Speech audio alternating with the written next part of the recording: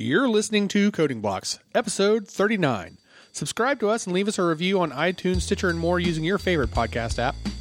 Visit us at codingblocks.net where you can find show notes, example, discussion, and more. And send your feedback, questions, and rants to comments at codingblocks.net. And follow us on Twitter at codingblocks or head to www.codingblocks.net and find all our social links there at the top of the page. With that, welcome to Coding Blocks. I'm Alan Underwood. I'm Joe Zach. And I'm Michael OneDrive. Very nice. Yes. Do we want to explain that, or are we just going to let it go? I was going to explain it in a minute, but we'll get to it. I'll tease it. All right. This episode is sponsored by Infragistics. Use Infragistics for your enterprise mobilization and modernization. For business users and IT organizations, you can deliver exceptional user experiences to your customers through Infragistics mobile enterprise solutions for team collaboration and BI dashboarding. With advanced integration with major mobile device managers, extensibility frameworks for full customization, and embedding and white labeling options, Infragistics enterprise mobility solutions are designed to fit your enterprise or OEM software needs. Go to www.infragistics.com today and download your free 30-day trial. Okay, so we got to say this. Man, you guys are awesome. The reviews this time have been amazing. Yeah, truly. Like, both in content and the number of them. The quantity of them has been amazing. I'm going to just take a stab at reading through these names, and if I mess up your username, forgive me now, but I'm going to do what I can here. So we have ZZZZ Burger 2016, Rick Pack, I'm already messing up now. Erebor? Maybe. Setter MJD, DevSec. And Nzuza? Yeah, that's pretty good. Andrew W. Lane, P-Wright 08, Wilson Drummer, Starchild 2, Doves, Katie Ann Riley, Caney Shammy. Yep. What would that be? Terry times 512 or Terry X 512? 510. 510. I'm sorry, 510. Why am I saying 512? What would that next one be? Derek Kane. Yep. SDQ89. Thank you. Ozzy Steve. I don't know how to say Danny's last name. Allegrezza. There you go. With all the hard ones. Bert 1178. Alan. Nalamb. Okay. Hakash. Okay.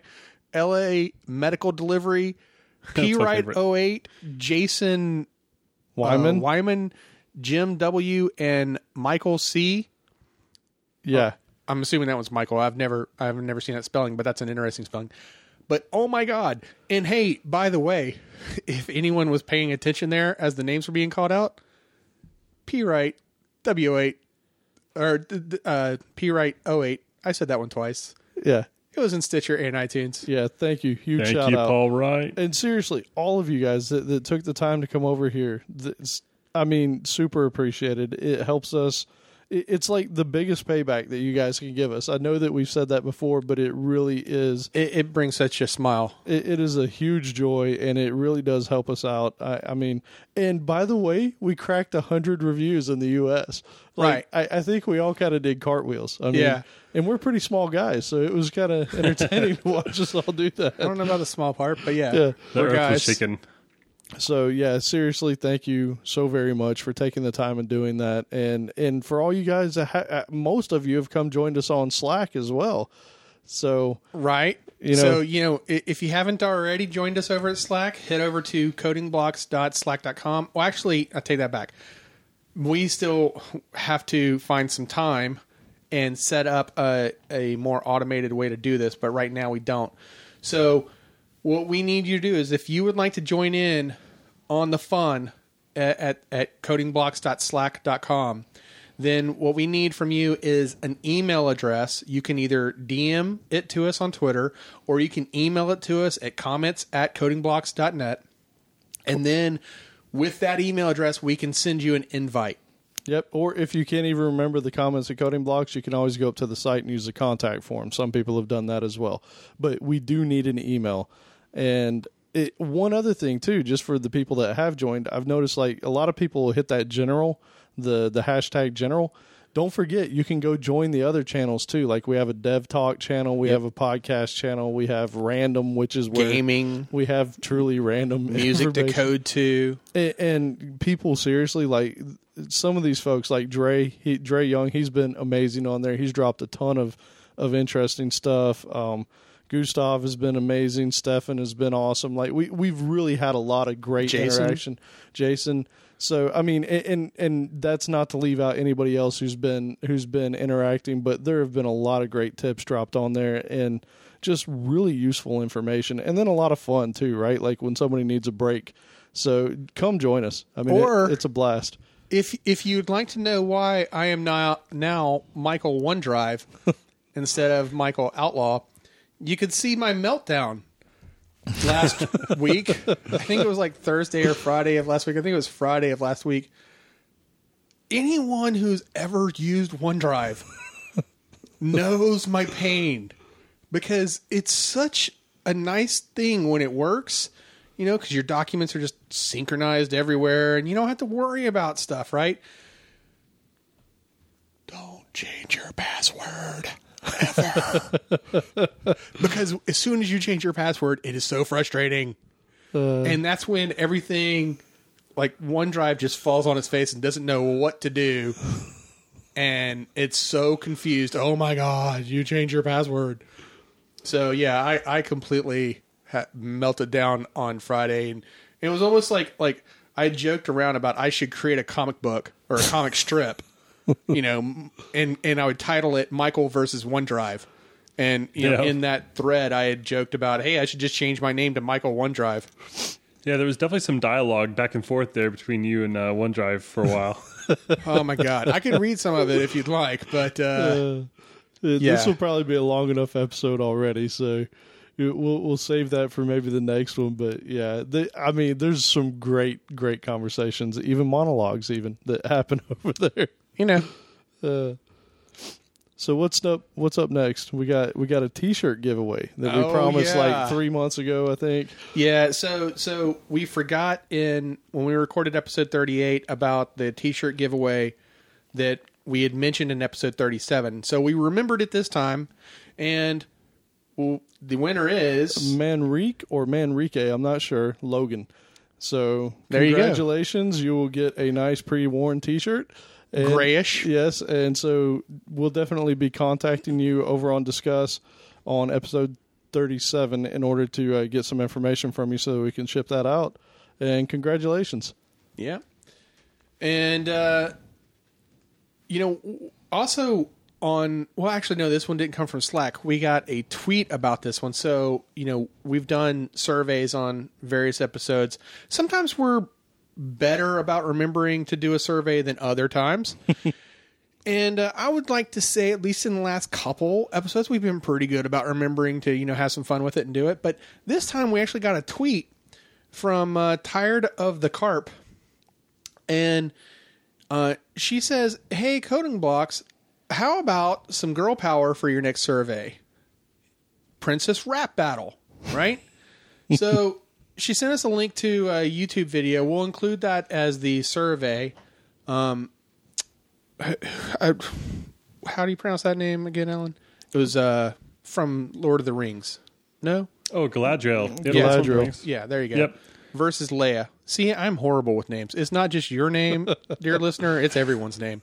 I can't even pronounce this guy in front of me. Is Alun? Ayin. If you say it in Spanish, it's actually Ayin. So, you know. Okay. Oh. Yeah. There you go. Now I'm going to be all confused. There it is. Hey, Ayin. Okay. Yes. Well, So- we'll have a link to the video and we'll have a poll there. But it's fantastic. And should we say which one we prefer? Now, let's go with the next survey. Review the results. But I will say... Yeah. Oh, okay. Were you about to say... I will say, though, that, you know, this is marked with some explicit language. You know, when you see this video, you know, just the page alone, it says that it's explicit. So, you know, if you're in a work environment, maybe you don't want to watch it, or if you're okay with watching it, then I would definitely suggest some headphones. But it's all in good fun. Yep. And so, wait, what happened with the results from the last survey, the puddle? Oh, we'll get to that later. What? Yeah. Oh, okay. Oh, that's Yeah. convenient. Yeah. Yeah, you hoping we're going to forget Outlaw? I think Outlaw's climbing around the puddle right now. No, I will get around to it when I get on the other side of the puddle. All right. So what are we talking about tonight? How to be an intermediate programmer? All right. Yep, we're continuing on with the book we were talking about last time, How to Be an Intermediate Programmer. Robert L. Reed's book. Yeah, it's hard to even really call it a book. It is a book. It's a well, lot yeah. of things. I think we referred to it as an essay left a last comment. time. Yep. I'm sorry. And it's an essay too, I think. It's kind of, the world hasn't caught up yet with all this technology. Well. But, he actually did leave a comment for us, linking to the GitHub page where you can actually submit pull requests and bugs. I was referring to some of the lag though, because there have been a couple times where I've mistakenly talked over you, and I wasn't trying to, but yeah. Video conversations. It is interesting. Oh, yeah, it though. happens. What does the world come to where you have a pull request for a book? That's really interesting, right? It's quite awesome. It's actually pretty smart if you think about it. You have all the editors in the world. Now, that means you're probably denying a lot of pull requests, but it is pretty interesting. So, I actually went through the history, and I was surprised to see how many little small edits there were for grammar, consistency, stuff like that. So it's interesting to see just how many editors there were. Yeah. Well, there was a similar, going back to our Slack channel conversations for a moment, there's all kinds of great resources that are getting dumped in there, man. There's really some awesome conversations that are happening. And one of them, I'd completely forgotten about this author. It's kind of similar to what we're talking about tonight with the Robert L. Reed, the fact that it being now a book in GitHub. But another author, what was his name? I'm trying to remember. He has his books posted on GitHub as well, and he was actually a presenter at this year's Connect.js that we were at. What was his name? I can't remember. Kyle Simpson. Very cool. Okay. So, and one of the members of the Slack team, threw that link out there, and I had totally forgotten about it until I saw it, and then I was like, oh yeah, I remember. It was this whole series about you don't know JavaScript, and it was scope and closures and type and grammar and async and performance, and at the Connect.js. I'm trying to remember if you attended that session with me, Alan. I think you did. But he talked specifically, if I remember right, it was about promises and asynchronous programming. And it was a really good I didn't go to presentation. Connect.js this year. Oh, you didn't? No, because I was busy. I was working 90 hours a day. Right. or Okay, something I remember. like that. I remember who was there with me now. Yeah. #lame. Yeah, pretty Yeah. much. All right. Well, let's go ahead and dive on in. Let's hit part 2 of this 3-part series on how to be a programmer. An intermediate programmer. An intermediate programmer this go around. So the first section is personal skills, and the very first part is how to stay motivated. And I like this section a lot because there was a lot of this stuff that I thought hit home. For me especially, and I know a lot of other developers. And one of the things that I read in here that I really liked was if programmers are asked to do something that is not beautiful, useful, or nifty, they will have low morale. That is so incredibly true. A lot of people will say, oh, it's just a job. I program, whatever. But if you don't feel passionate about what you're working on as a developer, it can really drag you down, and it can kind of kill your, not just your morale, but your productivity as well. So that was a great line, and I don't necessarily disagree with it, but the only reason why it didn't maybe hit home with me as much as it did for you, though, is because I was thinking well, you could be working in a technology stack and just be completely bored, and you don't care how useful it is or how beautiful it is, whatever you've been asked to create. If you're bored with that tech stack, you're still bored with it. So the one that did hit home with me in this section was looking for new opportunities to apply new techniques and languages and technologies. Yeah. That one hit more home, because like okay, let's take C# for example. We've all done C#. You could be working in C# and just get kind of bored with it. What? And then, yeah, it could happen. Crazy, right? But then all of a sudden you learn some new pattern. Maybe something finally lights a fire under you and you start using dependency injection, right? As an example. And now all of a sudden you get maybe, renewed interest, right, in it. That's an example. And I liked that one. I liked that part of his point that he was making. The first bullet point he has right here is use C# for the job. He does. Oh, you're right. I'm sorry. It says use the best language, and I just kind of substituted there. My bad. Mm-hmm. Right. Awesome. Right. You know what's funny though? On this topic, one thing that has really been driving me crazy lately is the amount of CRUD type stuff, like literally just boilerplate code that you write day to day. Like, honestly, that's REST programming right there. Dude, oh man. Like, there are times that I look at it and I seriously will stop doing what I'm doing and write something to write it for me because I can't take it any longer. See, I would almost want to say, like, well, I kind of want to say, you're doing it right if that's what you're doing is a lot of CRUD, because then you know that you're using your REST pattern correctly. Right. And until we were recently showed that video on GraphQL, and then it's kind of like, well, maybe... Oh, dude, don't get me started on GraphQL. This episode will go 5 hours. Yeah, I think some of the guys in the Slack channel already got a taste for that. Yeah, it's kind of ridiculous. But go ahead, Joe. Did you find anything else in here that you thought was like pretty relevant? Yeah, this is just kind of a fun counterpoint, but it's a quote from the article, but it's kind of a little reminder here that there is a lot of money to be made doing ugly, stupid, and boring stuff. So, if you're greedy or you want to take a little break from fun stuff, then look at you SharePoint. can do some of that too. Wow. Okay, please don't leave us, listeners. Any of you that are SharePoint experts. One thing that I did think was pretty interesting here was when you go through this section, like it's all about learning and doing things that you're interested in. One point that I thought was great, and this is kind of why we did the podcast, is try to teach people something too while you're working, because it renews an interest in what you're working on. Because as you see somebody else get excited about it, it's easy for you to get excited about it again. Well, it kind of goes hand in hand with the example that I gave earlier about a new technique, because he also says in that same one about learn something, try to learn something, right? And in the example I gave you, maybe you're trying to learn using dependency injection, right? Yep. And then the one last piece in here for me that I thought was really good was when they talk about it, we have these ticketing systems and all these things where you can like track the number of bugs that you bring down. But for a developer, what does that mean, right? Like we've all been in systems where it starts out, you had 20 bugs. And then as more people are using the system, you're knocking out 2 or 3 a day, but it's growing at 10 a day. And you feel like you're kind of buried. But what can be motivating is seeing how it impacts the customer, right? So not how many bugs did you finish, but of the bugs that you completed, what was the actual impact on the customer? Like, how did they receive those changes? Well, I can tell you from my own personal experience working on e-commerce sites, whenever I could equate those changes into dollars. Oh, it's amazing, right?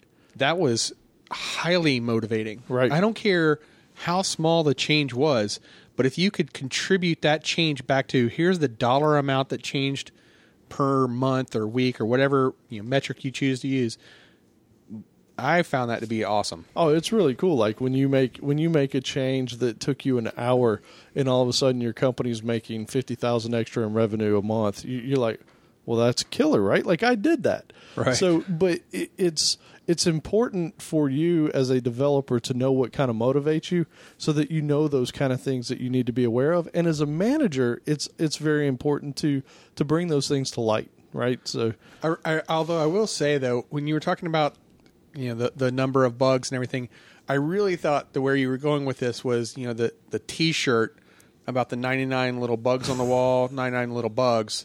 Take one down, pass it around, 103 little bugs on the wall. Right? I really thought that's where we were going. It's so true. It's unfortunate, but it's true. All right. So let's move on. So how to be widely trusted. Well, for starters, you don't have a name like Outlaw. That's not going to help.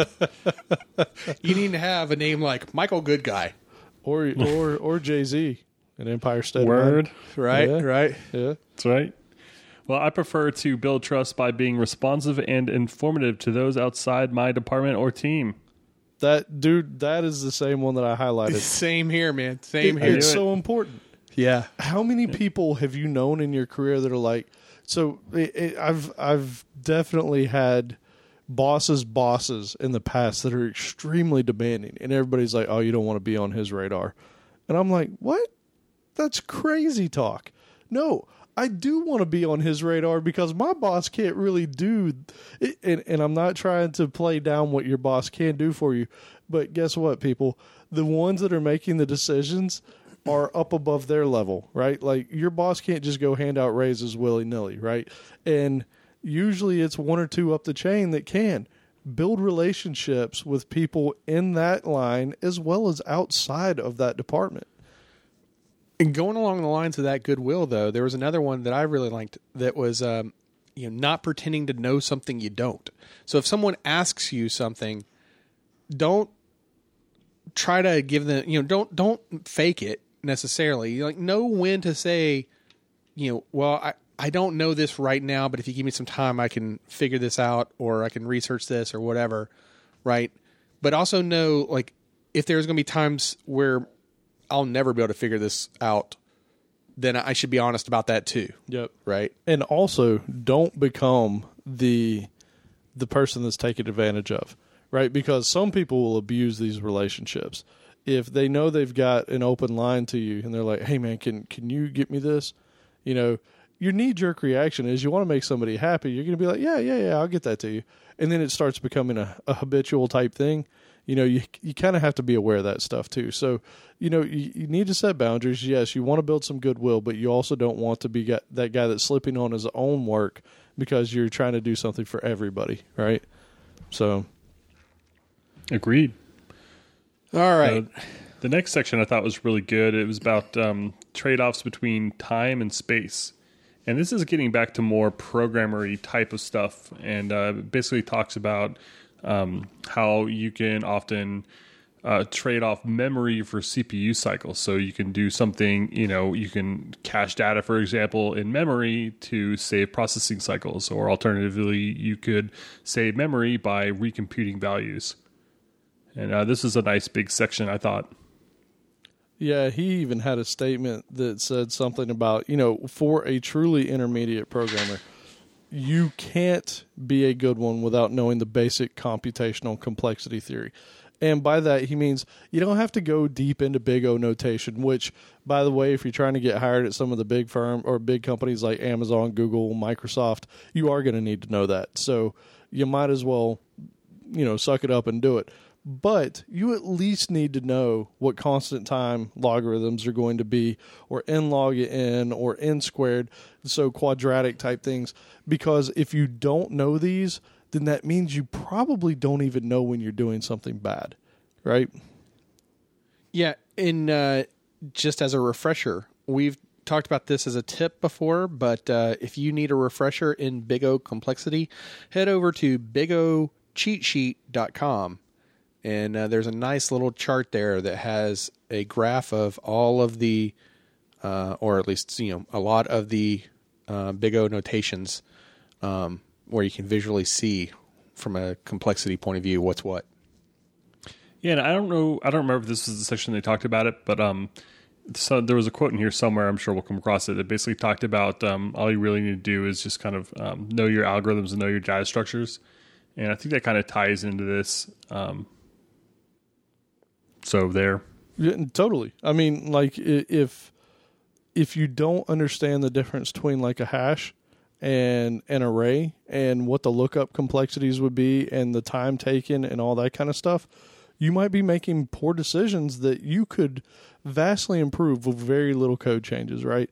So, yeah, those are pretty major he makes things. the point of saying that, part of this is knowing, like, well, am I even going to make is what I'm trying to correct here even going to make a difference in the performance, right? So if you already don't understand, the Big O notation. Like maybe you don't know Big O notation, but if you at least can look at the code and understand like, okay, well, because this loop is inside of that loop, then every time it's going to get executed, it's going to cost me more.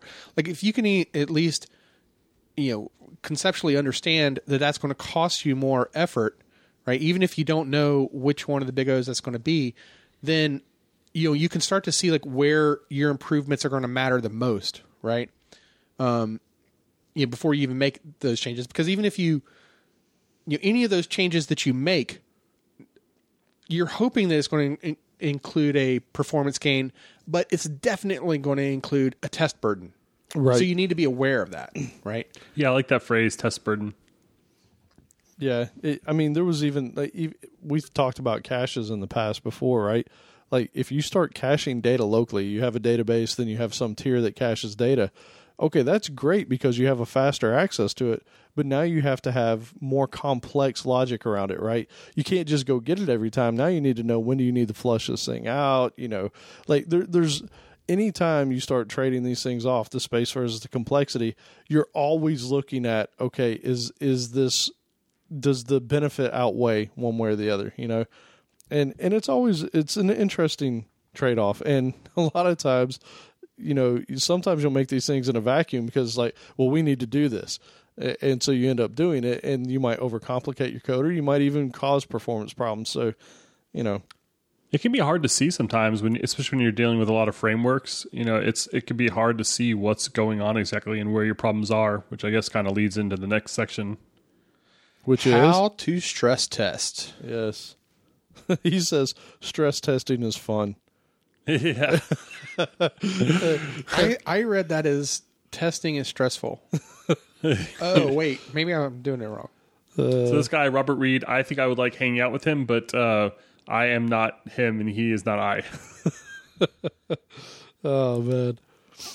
Well, yeah, I've messed around with some stress testing tools before, and I just found it kind of frustrating to set the stuff, and then you kind of start it running and go to lunch, come back, figure out the server died, or it's somebody restarted something because you were messing up what they were working on or whatever. So it's just always been an exercise in frustration for me.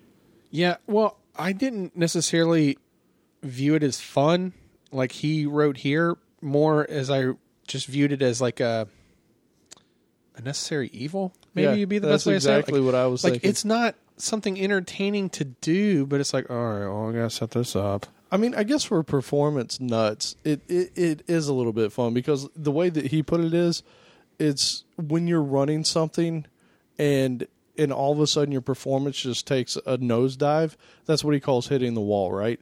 And so doing a stress test is an artificial way to find where that wall is. And then you do what you can to try and move it further back, right? So that was the whole point of what a stress test was just so you can find where basically it does take that nosedive. So I get it, but the problem is it can be, depending on the test suite you're using, it's fairly complex, right? Because trying to simulate, if you are an e-commerce site, simulating the same click-throughs on the same pages, 100 times concurrently doesn't give you true life interactions, right? So you have to mold these types of tests so that you more mimic what real life interaction is. Well, I guess this is part of the thing too, where I, kind of begrudgingly said it like that, was that when I think of stress testing like this, I'm thinking of these are integration tests. These are not unit tests, right? So if we go back to our conversation about what's a unit test, what's an integration test, right? Integration tests are touching, dependencies, whereas unit tests are not. They're single, isolated, tests that can run independently of one another in any order, and there's no dependency on other stuff, right? Not even file systems, right? So when I think of stress tests, I think of integration tests, and that's where it becomes a hassle, because now it's like, oh crap, we got to have a network to set up just like this and a database server that's scaled out just like this. Like, if we're trying to test, and unless you have the ability to, maybe you have the ability to stress test your soon to become production environment beforehand, then fine.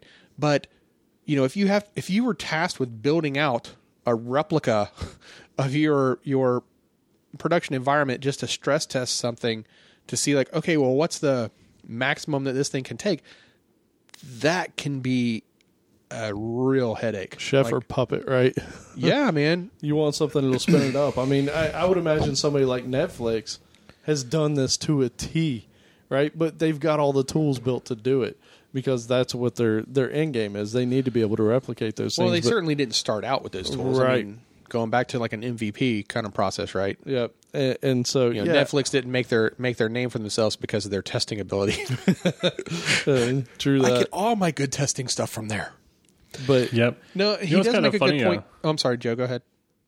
All right, sure. Yeah, so I was just thinking, when I think about stress testing, I still think very much in terms of like requests per second and, how the database server's doing and the application server. But I've never really used a tool that measured like browser performance, which is becoming more and more important when you're working with spas. And that's basically, how sluggish is my UI behaving and how usable is this? And I'm sure there's tools out there. I just did a quick Google search and I saw a couple, but I just thought that was kind of interesting, at least to think of my own bias in this kind of testing. because not everybody's running a Core i7 with 16 gigs of RAM. That's right. So if it's running crappy on my computer, then we're in trouble.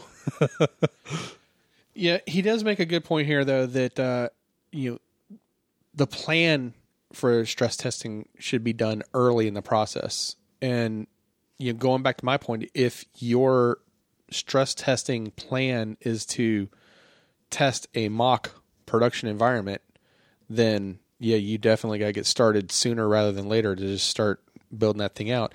Even if you're going to have it to where, like, some tools can spin up like EC2 instances dynamically, right?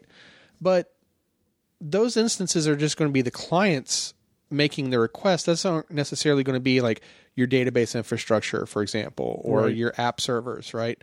So, you still might have to set those up. Even if you're setting them up to where they do scale automatically, that's still time spent on configuration, right? For those of you who don't know what EC2 is, it's Amazon's AWS. It's their Elastic Compute platform. It's where you can spin up a virtual machine.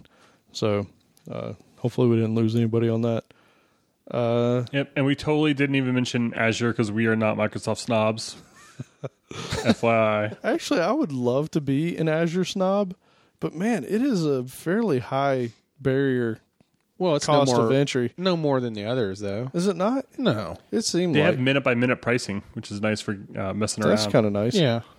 And plus, like, if you're, if we're talking strictly to Microsoft developers, like, if you have, BizSpark. well, I was going to say a subscription, whether it be the new cloud-based subscription that you could get, where you pay a monthly fee to get or if you have the more traditional MSDN subscription, those come with free monthly hours of Azure time. Yeah, it's worth playing with. If you haven't messed with cloud services before, like, it opens up a whole new world of thinking. It's pretty cool stuff. So, my only point being is that Azure is no more expensive than Google Compute or Amazon. And, if you are a Microsoft developer, then Microsoft is at least trying to, incentivize you to come in and play, right? Well, I was thinking of it more like the first one's free kind of, Okay, yeah. Cool. They're trying to rope you in, right? Which is fine. I mean, they're starting to do that with Visual Studio as well. Visual Studio Community 2015 is free. If you're just an individual developer, you want to go play with stuff, you have a free IDE that's amazing. So now, here's another point, though, that he makes in the stress testing section, which was that, if you do stress test this application, right, and you find where's that upper limit, where's that wall, that maximum where things are just going to go sideways if one more request comes in, right, it just can't handle it. And he makes the point that doing that may not actually help your application, and that depending on the situation, it may actually hurt the application performance on lower loads, right? Right, yeah. right. So if you're designing this thing to scale up to handling, a billion concurrent requests, but in reality you're going to have no more than one or two, then you could be taking a hit on a lot of overhead that you're not going to ever use or take advantage of. But by God, when you turn into Instagram, you'll be ready for it. Yeah. Yeah. I also wanted to say that if you don't have a production environment that's similar, or a staging environment that's similar to production, then you should go check out our episode on the 12-factor app. And it's it's just it is a red flag. It's it means something that you don't have the exact setup that you're able to test. So if you're not able to do stress testing for whatever reason, then you have some things to think about. Yeah, that's a great point. Great point. All right, moving along. How to balance brevity and abstraction. Well, our episodes do not adhere to that. Yeah, I was gonna say I can't actually comment on this section at all, dude. This one's actually very. This is one that I'm a little bit passionate about because I've definitely known coders that want to write the most elegant code on the planet and they want to make it scalable to the nth degree. And I'm like, dude, we got 10 users. Why are you looking at me? I'm not looking at you. I'm looking at, I don't know. Actually, you're looking at who? Who are you looking at? Man, I'm looking at my Kindle. So yeah, you better be looking at that Kindle. But no, seriously, it's one of the things that frustrates me, and I struggle with it myself too sometimes, right? Like you sit there and you're like, oh man, I could totally make this thing to where I'd never even have to write another line of code after I get done with these 5 million lines of code that I need to do to make this happen. But the whole thing of getting to the point where you have 20 layers of abstraction is almost more of a hindrance than having a fairly concise set of code that may not be all that gorgeous and object-oriented or whatever, but it's easy to maintain, and it's easy to see what's going on, right? So there is a balance there, and so many people jump on one side of the line or the other and never hit right down the middle. There was a quote, Joe, maybe you can help me out here. I think it's an Uncle Bob quote where it's something along the lines of abstraction can help anything except solve abstraction, something like that. Do you know what I'm talking about? What is that? Yeah. But you know what this reminds me of, this section? It reminded me of the episode we recorded almost 2 years ago now, right after we had done the Solid episode, where Joe came back. He's like, yeah, man, I tried to write a Solid app, and all I have is interfaces and abstract classes. You just took away my next joke. Oh, really? Yeah. Well, because there was this one line in here that was just one sign of this is if you create classes that don't really contain any code and don't really do anything except serve to abstract something. And I read that and I was like, well, that's solid. That's totally solid. I mean, you have to, right? You got to do that. No, you're saying don't do solid. Man, we all know a guy named Will, and I'll never forget. This dude's he's a very strong software engineer in every sense of the word. Yeah, every sense. The dude can bench press probably 400 pounds, and on top of that, he's a good coder. But I'll never forget, there was one day, you see the status on his instant message profile. Something, what was it? Something along the lines of, too much abstraction causes confusion, or something like that. Right. And you could tell that the dude was just defeated in layers of interfaces and abstract classes and more interfaces, and it's so true. Well, yeah, he points this out as a form of speculative programming. Totally. Right? Yep. Where you're just assuming that all this abstraction is going to be necessary, and really, there's a strong possibility that whatever you're working on is the first time that it's ever been used. You don't even know how it's going to be used yet. Mm-hmm. You don't even know how other developers are going to start to use this yet. So you have the best of intentions and want to make this thing just amazingly portable and configurable or whatever, to where it could fit any need. But you kind of don't know what those real world use cases are yet. So maybe tame it down a little bit. And what you said, he calls it speculative code. About a paragraph down from that, he writes, you should not produce much speculative code, right? And it is so true. And there was somewhere in here, and I didn't highlight it, but he even said something to the effect of, and I do agree with this, if you're writing some sort of public API, you're a company that's providing a software product, a software as a service or something, and you're giving a public API, yes, do those things that abstract and you might create a little bit more abstraction there because you're giving it to the public to consume. If it's an internal app, do you really need those 30 layers of separation, right? Like Yagni. Well, yes, Yagni. You ain't gonna need it. Well, I did kind of find this humorous though, because this being the brevity and abstraction section, right? And there was this one line in here where he mentioned that portability poses a similar problem, and I don't know why it was that portability triggered this thought in my mind, but immediately, you guys care to take a guess what might have popped into my head? Portability. Java. There you go. There. Java popped into my head because, like, as soon as I read that, this whole section about brevity and abstraction in like Spring, for example, like, yeah, I mean, it was just like, well, I don't know if he's a Java programmer. Maybe that's where he was thinking of. I don't know. Yeah, I mean, if you start trying to work cross-platform, I mean, we even had something come up on Slack today where I think Juggernaut brought up React Native. Oh, and right. He's like, is it true that you actually have to code some of the UI in the native code for the platform? And I was like, yeah, probably so. And so, yeah, I mean, if you're going to try and make something ultra portable, you're going to have a bigger code base to deal with. So, yeah, definitely portability can bring about some craziness into your application. So let's move on to how to learn new skills. That's probably the best skill you could have, right? The ability to learn new skills quickly. I mean, that's what Einstein said is the reason why we go to college, right? Is to learn how to learn. Yeah. Yeah, I guess that would be my superpower. I think that's one of the things we were talking about in the Slack channels. What superpower would you want? I think like knowing how to learn things quickly. Wait, superpower that you would want or superpower that you have? Want. Oh, okay. Okay. Yeah.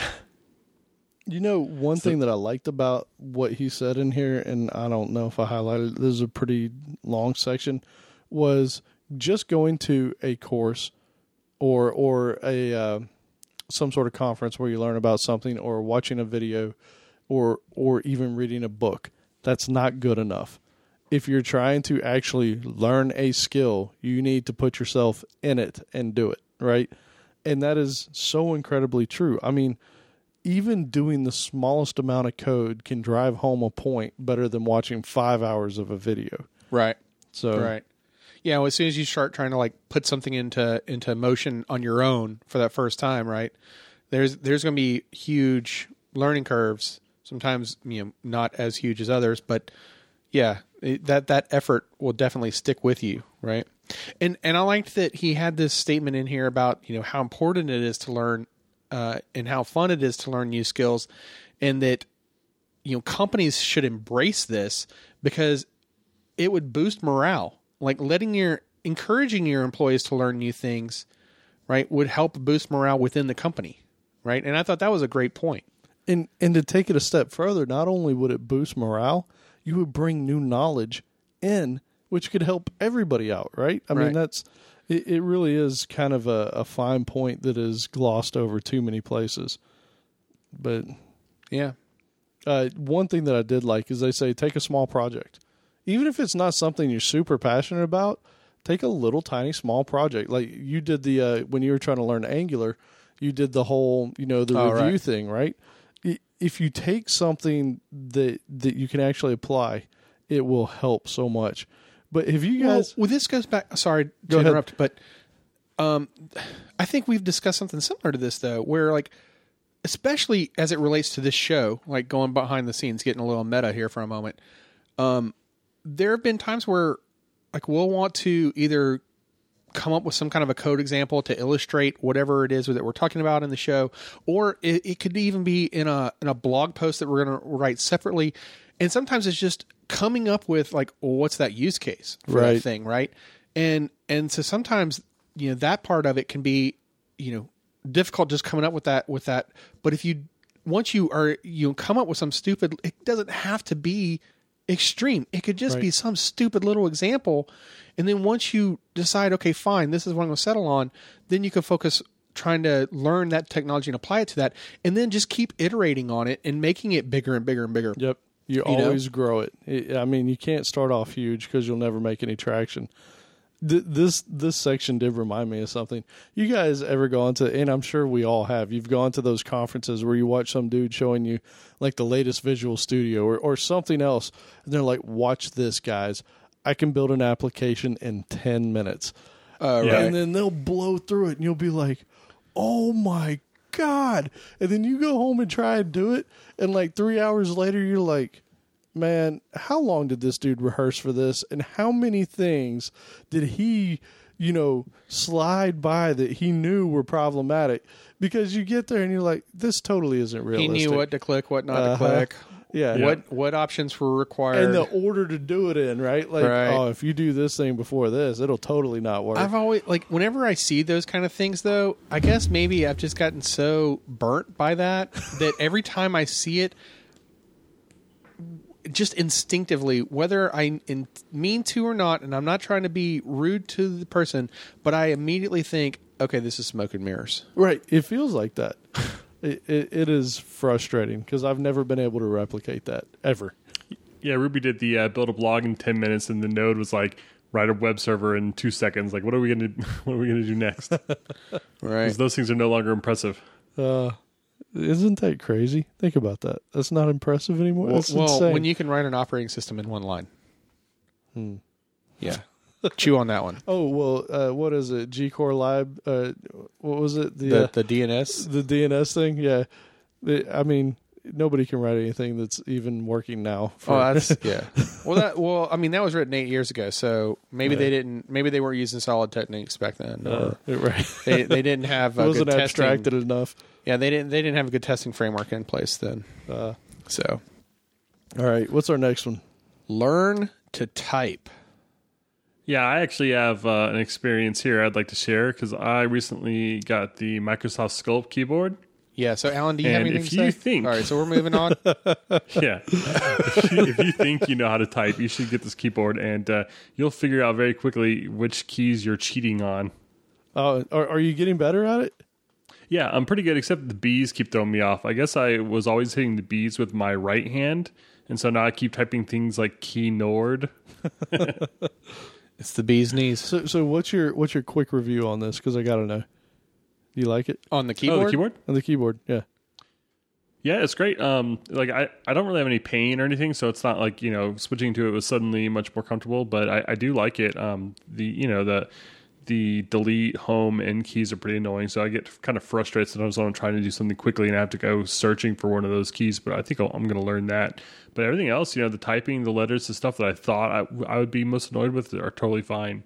Yeah. I do sometimes have to kind of like lean forward to figure out which one's F8 or F7, but it's all coming along really well. So I think just a couple of days of using has got me 90% there. Awesome. Did any of you guys, after you read this, go take a typing test just to see what your speed was? No, I hate those. Yeah. No, I mean I haven't stressful. Bothered with one of those, and I'm 21 now, so it's probably been a couple weeks ago. Yeah. No, I totally did. I think when I was messing around, I got 82 or 84 with 2 errors. 84 words a minute with 2 errors. So that's not terrible. You suck. Yeah. Do you guys take one of those typing classes in high school where it's like, line 3, 14 spaces, 3 X's? Yes. By the time you did it, you would end up with like a picture of a llama or something. Yes. I hated that so much. I was always trying to figure out what the stupid picture was so I could just do it. I remember the games around it. Where you had to type correctly the correct whatever word or character was being popped up, and like the one that stands out in my mind was that there was this little character that was, the screen was like a cliff, and he was trying to run away from the cliff, but the cliff would catch up to him, which sounds like a crazy description. Basically, think of like the world was falling out from underneath him, but if you were typing fast enough, then he could run ahead of the crumbling world.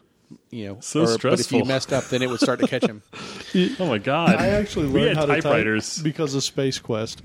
Like that is the reason I know how to type, because I was movie. No, I was making a joke. Yeah, okay. Man, y'all are making me feel old. We did our class on typewriters. Ooh. Yep. No whiteout allowed. Oh, that's awesome. We did it anyway. Yeah, that's the beauty of being 21. Yeah, so he makes the point here, though, that it's important to learn to touch type. Mm-hmm. but it's not necessarily that important of a skill for programming so much as by the time you become an intermediate programmer, you're going to be writing so much natural language elsewhere that's where you're really going to benefit from just being able to type it and type it fast and be done with it. Emails, right? documentation, yeah, whatever. because it's not necessarily going to be the code. You're going to look at that screen like a monkey to a math problem, sometimes for a while, longer than you might like to admit, looking at that code like, wait a minute, where's the problem? Right? So there's not going to be a lot of typing during that. It's true. I mean, we just made that section way longer than it should have been, but it was fun. Well, yeah, no, whatever. All right, fine. We'll move on. How to do integration testing. I feel like we did this one with the stress testing. Well, you actually don't do integration testing. All right, moving on to the next session. Wait, what? No, I mean, you brought it up earlier, right? This is all your... Well, again, I mean, that was just like when I was thinking about stress testing, that's how I think about it is it's, a bigger thing. So that implies integration testing, but he specifically calls it out separate. And, like any good plan, he says that you need to include this in your estimates and your schedules. But this also, like, I don't know about you guys. Like every time I read that, though, I also think of waterfall. Mm-hmm. Like all the planning and estimation. Yeah, like every time there's something in there about a plan and an estimate, I'm like, wow, that's definitely an older way of planning, maybe, or project management, maybe. Yeah, I've definitely worked on things where it's like we're going to hook this up to Salesforce, but we don't have this set up yet. So just go ahead and program as if it's there. And then, once you start getting close and you start thinking about pushing this thing live and you realize, oh, crap, we've never actually tested this with Salesforce. And so sometimes, surprise, surprise, integrating with these systems that you've kind of been taking for granted can be more problematic than you might think they will be. Well, that's actually kind of a neat example that falls in line with some of this, though, because he makes a point of saying that it's better to integrate gradually, as things do become available, both the code and the resource like Salesforce in this example, as that does become available, then you could do the integration testing on that part, but you don't necessarily need to wait on, all of the integration testing to be available before you start. Right. So, all right, let's move on to communication languages. Man, I took issue with a couple of things in here. Go ahead. I don't think we mentioned that this book is also available in Chinese. If you're listening to the show, probably not very good. But if you know multiple languages, one really awesome, nice thing you could do would be to translate this book into another language, and they've got folders set up for it. That's kind of cool. All right, so yeah, this whole section right here, the communication languages, like he calls out 3 specifically, and to me, only one of these made sense. So he basically said that there are ways to communicate, what your intent with the code or anything is with other members of a team, and he calls out UML, XML, and SQL. Right. And to me, UML is the only one that fits that mold. I actually had my own question mark by those. I was like, wait, what? Dude, there was some place where he actually calls out XML and says, right here, XML is a standard for defining new standards. It is not a solution to data interchange problems, though you sometimes see it presented as if it was. Dude, that actually made my brain go haywire. I was like, no, I can't get behind this. Like, XML is a way to save data and exchange data. Well, also keep in mind the time frame that the document was written in, too.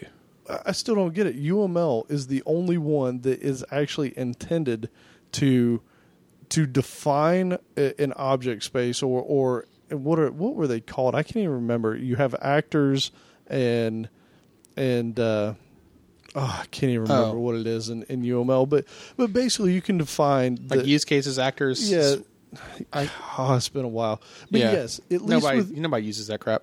Not anymore. I mean, back then this was probably fairly. It was a pretty rich thing, but I mean, it could write some of your code for you. It could define things that business users could look at and all that. That's what it's for. XML does not do that, and SQL is for querying a database or inserting records into a database. That is not a communication language for other people. I mean, I agree with you that UML was the one. out of the three that he mentioned here, but I did kind of like the idea of like describing SQL as a communication language, because if you were to take that approach, then you're kind of saying like, okay, well, this is how you get that data. I'm going to describe to you how to get that data, and here's the syntax. Here it is. For a there's definitely been times. I'm not saying I agree, but no, go ahead, dude. I would say there's been times when someone's trying to describe like an application flow or something I need to do, and I'm like, just send me the tables and I'll figure it out. Right. Because once you see where the one-to-manys are and the foreign keys, hopefully, then that gives you a really good sense of how the application is supposed to work. Yeah, but now you're going back to like diagrams. Like you're not going to SQL. That's closer to UML. Well, I mean, I look at I look at the tables, but yeah, I don't use the designer. Give me a break. That thing's terrible. Well, I mean, it's just, I don't know, man. When I hear SQL, like, if you're talking about the very most vanilla thing, right? Like, you want to say, okay, show me the orders and the order details. Okay, I could get behind, you could take a simple, select all from orders, join, order details, and send that to somebody, and they could get a fairly decent picture of it, right? But as soon as you start going much deeper than that, like, this is no longer any means of communication. It is literally sending code around that people either are going to understand or they're going to look at you and go, dude, I have no idea what you're sending me, right? But I think if I remember right, this article, or essay rather, was originally authored in 2002, if I remember correctly. Yeah, it was early. And he makes a point of that. He says, I'm fairly sure UML is at least as good for you as studying Latin. I disagree with either of those. But back in 2002, sorry for those Latin-speaking people. For back in 2002, though, I would have totally understood where he was coming from, because I do remember there being a lot more hype back in the late 90s and early 2000s around UML. But now it seems like we as a society have progressed into this phase where we're like, you know what? Going back to our joke about ain't nobody got time for it. Ain't nobody got time for documentation. So let's just move on. Like, we've moved forward into this culture where we're like, hey, just code it, get it out there, and before we waste time on documenting it, we're probably going to iterate on it anyways, and it'll be completely different. So, let's just keep going until we get to that end state, which may never ever happen. Right. And that's where it becomes so important to make the code readable and self-documenting, because we're probably not going to take the time to document it. So the likelihood of you even being given this UML diagram, or even having the time to create the UML diagram, probably not going to happen. If you remember right, the big selling factor for UML was you could define your business cases and then it would write your boilerplate code for you. Like that. I remember so many. Like we mentioned the Rational tool suite before, and it was so like I'm going to say bad about that. Yeah. Like you'd create all these stupid boxes and like, here's my customer object, and this object is going to have these methods, and it's going to return this value, but it wouldn't have like any real business logic in it necessarily. It would just be stubbed out. There's only one thing that I can think of off the top of my head that falls into this, and I know, Outlaw, you and I went to a meetup, and Joe, I don't remember if you were here or not, but it was a thing to where you could write business type.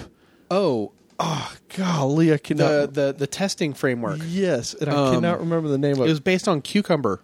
You could write it in Pickle in layman's type terms. It was a spec. That's it. Gosh. Man, now why'd you have to do that to me, Alan? So basically that falls into this category for me. Something to where the business person gives you plain English directions of what something should do, and then you build your test cases off of it. What was it? SpecFlow. SpecFlow. There it is. It was a language for writing business unit tests or business. I'm sorry. Let me rephrase this. It was a language for writing business requirements that could translate into unit tests. Unit tests. Yes, but it allowed your business owners and users the ability to provide the developer business requirements in a language that was easy for them, quote, easy for them. Right. that the developer could just like import into the code, and with a tool set like SpecFlow, it could automatically understand that and then build out the unit tests that were necessary to support it. And generate reports showing that, hey, these business tests pass or whatever. So to me, that is more of a communication type thing, a communication language that you could use between business owners and developers. Yeah. So basically the language that was in use there within SpecFlow is if anyone's ever used the given when then syntax or the GWT syntax for defining requirements, that's basically what the input was to SpecFlow. So you might have a statement like, given I have a first-time customer, when the customer successfully places their order, then they get a welcome coupon emailed to them, right? So that might be the business requirement, and then you can... using that syntax of given when then the developer has a lot of information that they can use as what their requirements are, and then test cases can be written around that. So that's what that is. Yep. So, anyways, that we kind of beat that section up, but that I don't know. Maybe it was the time frame this was written in, but I definitely did not see some of this being quite relevant. But well, speaking of relevance, you guys might be surprised to know while you've been talking. I've been over here Googling. I could not find a single UML tattoo. SQL, yes. XML, yes. But UML is so nerdy and forgotten that nobody even has any diagrams tattooed on them on the entire internet. Hey, maybe that's how Kanye can earn some money. Because I hear that he's in need of some cash. There's actually a GoFundMe for that. I know. That's insane. So maybe he needs to contact Rational and be like, yo, I got this primetime real estate on my shoulder. Right. Yeah. Or maybe we should make that a thing. Like the first person, the first listener that sends us a picture of their UML tattoo, wherever they have it. Let's not make it too obscene. But whoever sends us that first UML tattoo, then I don't know. What do you want to do? Coffee give them a mug, T-shirt or something? Whatever you want. Yeah, just let us know. And it can't be our friend John because we know he's the king of Photoshop. So, it can't be photoshopped. That's cheating. All right, so let's move on to the next section here. Yep. Heavy and tools. This is a news section. Yeah. Okay, moving on. Yeah, I don't know what to really say about that. He basically is talking about like learn some heavy tools. And he was talking about like databases and stuff. So I don't. Yeah, I mean there were several of them that he lists as examples, but databases were definitely up there, and full text search engines were up there. So Solar comes to mind. Well, to me, when I read this section, I thought of a time when I was working for like a small web shop that was doing custom websites, and we were talking to this company about doing their e-commerce site, and we had done e-commerce sites before, and they're like, why don't you use a search engine? And I'm like, what? What's that? I just, I have this where clause, and I add and clauses to it based on whatever you need. And what that was could possibly go wrong with that? But I definitely think there can be, especially if you're in kind of a monoculture, or you work in a silo where you don't necessarily see things, in your actual work, where you kind of get in this not invented here syndrome, where you just kind of start to write everything by scratch and forget that you can kind of reach out and grab stuff. But I think that's gotten a lot better with tools like, package managers like Maven or NuGet or NPM, whatever. So I think it's gotten a lot easier to bring in third-party stuff over the years, and documentation's got better. Things have gotten simpler. So I think that's getting a lot better nowadays. I don't think anyone would try to write a search engine from scratch. Yeah. I mean, one of the heavy tools listed that he lists those is a spreadsheet. Yeah, this part kind of got me. Like I looked at it, I glanced over the bullet points, and I was like, okay, I'm out of here. So it's not to discount what he's trying to say, but I don't know. That just didn't do it for me. But what you just said, Joe, so like the package managers, Maven, NPM, all those, I feel like they're starting to reach Apple Store levels of clutter, which is driving me a little crazy, Yeah. right? Like you can't find anything. Right. Hey, man, you can't say that because just a few episodes ago, we were talking about Gulp and how many great packages there were for Gulp. And now it sounds like you're going back on that. Yeah, I might have overstated how awesome it is. But so here's the other thing too, though, and this is something that I think this is a good resource for just kind of finding out about some things that may be outside their knowledge zone. Go to like Azure or AWS and look at the services they offer, because a lot of the services they do offer are based off problem spaces, right, that needed to be solved. So if you think about like you said, you didn't know that there were these search engines that you could use like Solar or any of those. Go to AWS, there's Cloud Search, right? If you go to Azure, they have their own version of it, I'm sure. So those are good places, if nothing else, just to kind of browse the features that they have so that you can kind of get an idea of tools that you may not even know exist, So just a thought. Yeah, that's a good point. Yeah, I don't know why, but for some reason, it reminded me of one of the conversations in the Dev Talk channel on codingblocks.slack.com, and where Carl had mentioned that he posted this article about AWS documentation being, well, there was an expletive there. Basically, Not so great. the long and short of it was that a Java developer who was wanting to use an AWS service, using Java, obviously, had to basically rely on the C# documentation because the Java documentation was horrible. And basically what he wanted to see, there was a beautiful example in 3 lines of code in C# that applied to any language. Oh, that's awesome. And I guess like that particular service I've worked with AWS, so I kind of felt a little bit of the author's pain. So I was like, yeah, I hear you, buddy. I hear you. Yeah, I think when you were working with Outlaw, I think there was only the Java version of the documentation. I don't think they even had the C#. Well, they did have the C# version of the documentation. For those curious, we're talking about the Amazon Simple Workflow service. And, gosh, that's been like, 3-4 years ago Been now? a little while.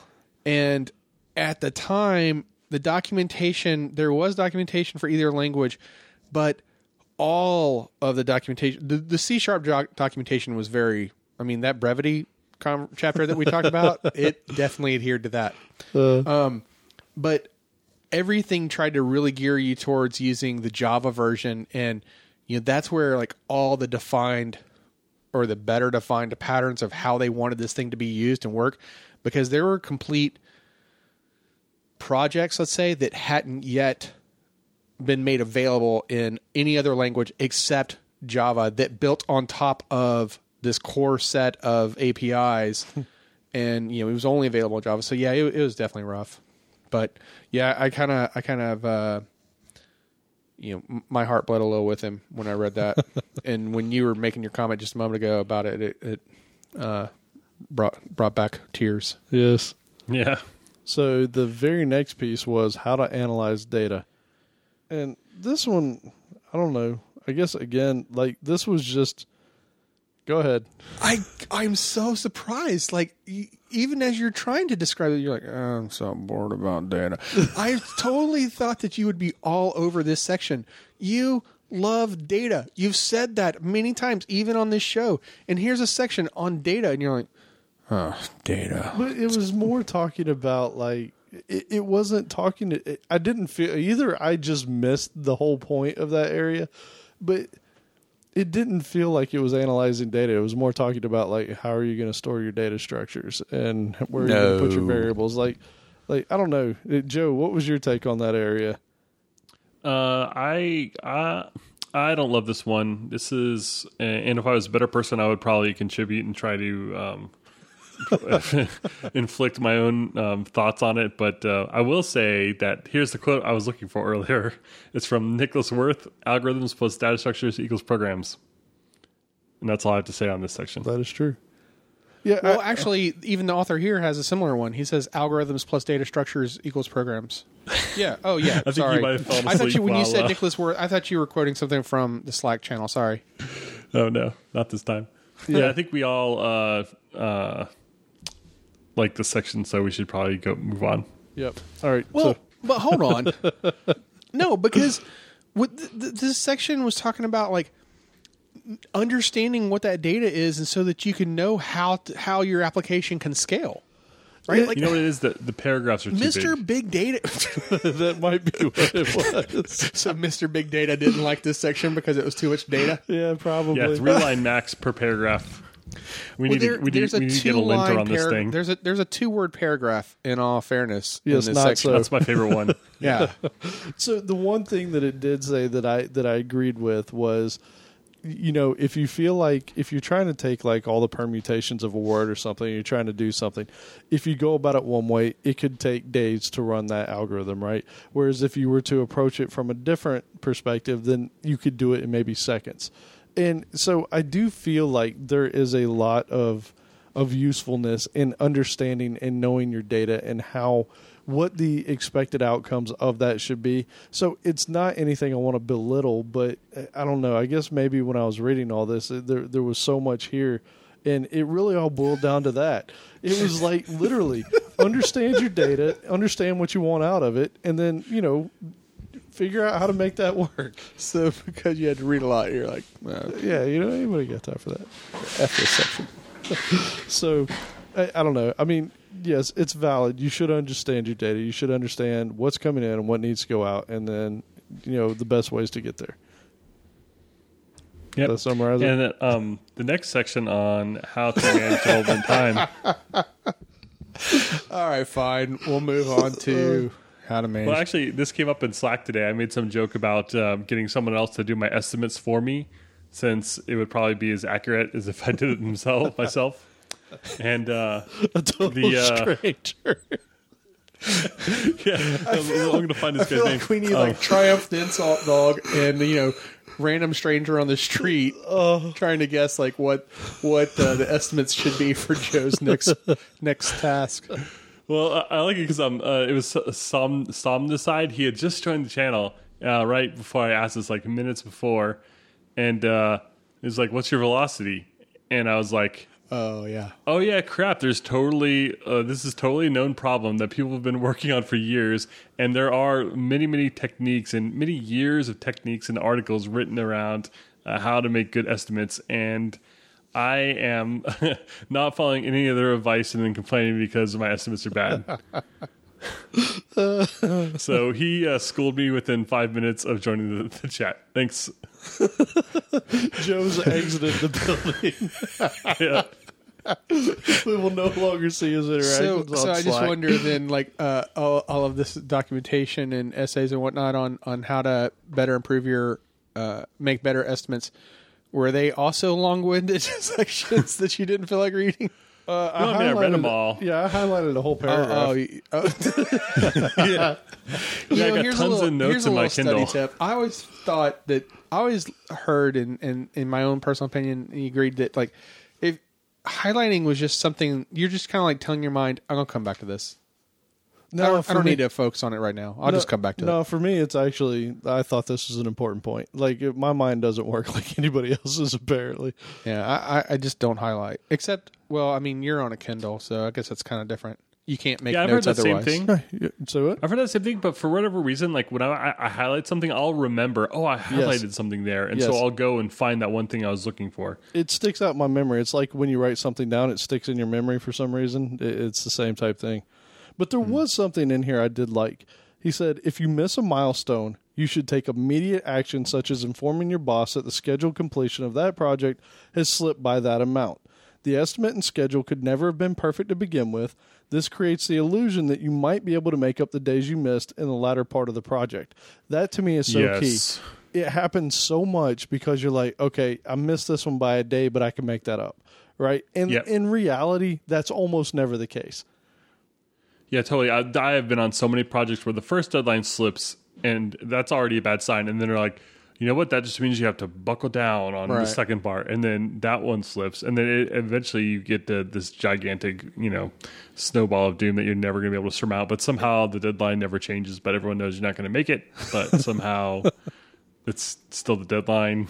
Well, this goes back to my comment earlier about a lot of these reading is like the mindset is definitely in a waterfall kind of project management, because there was another statement in here where he says the project plan exists to help make decisions, not to show how organized you are.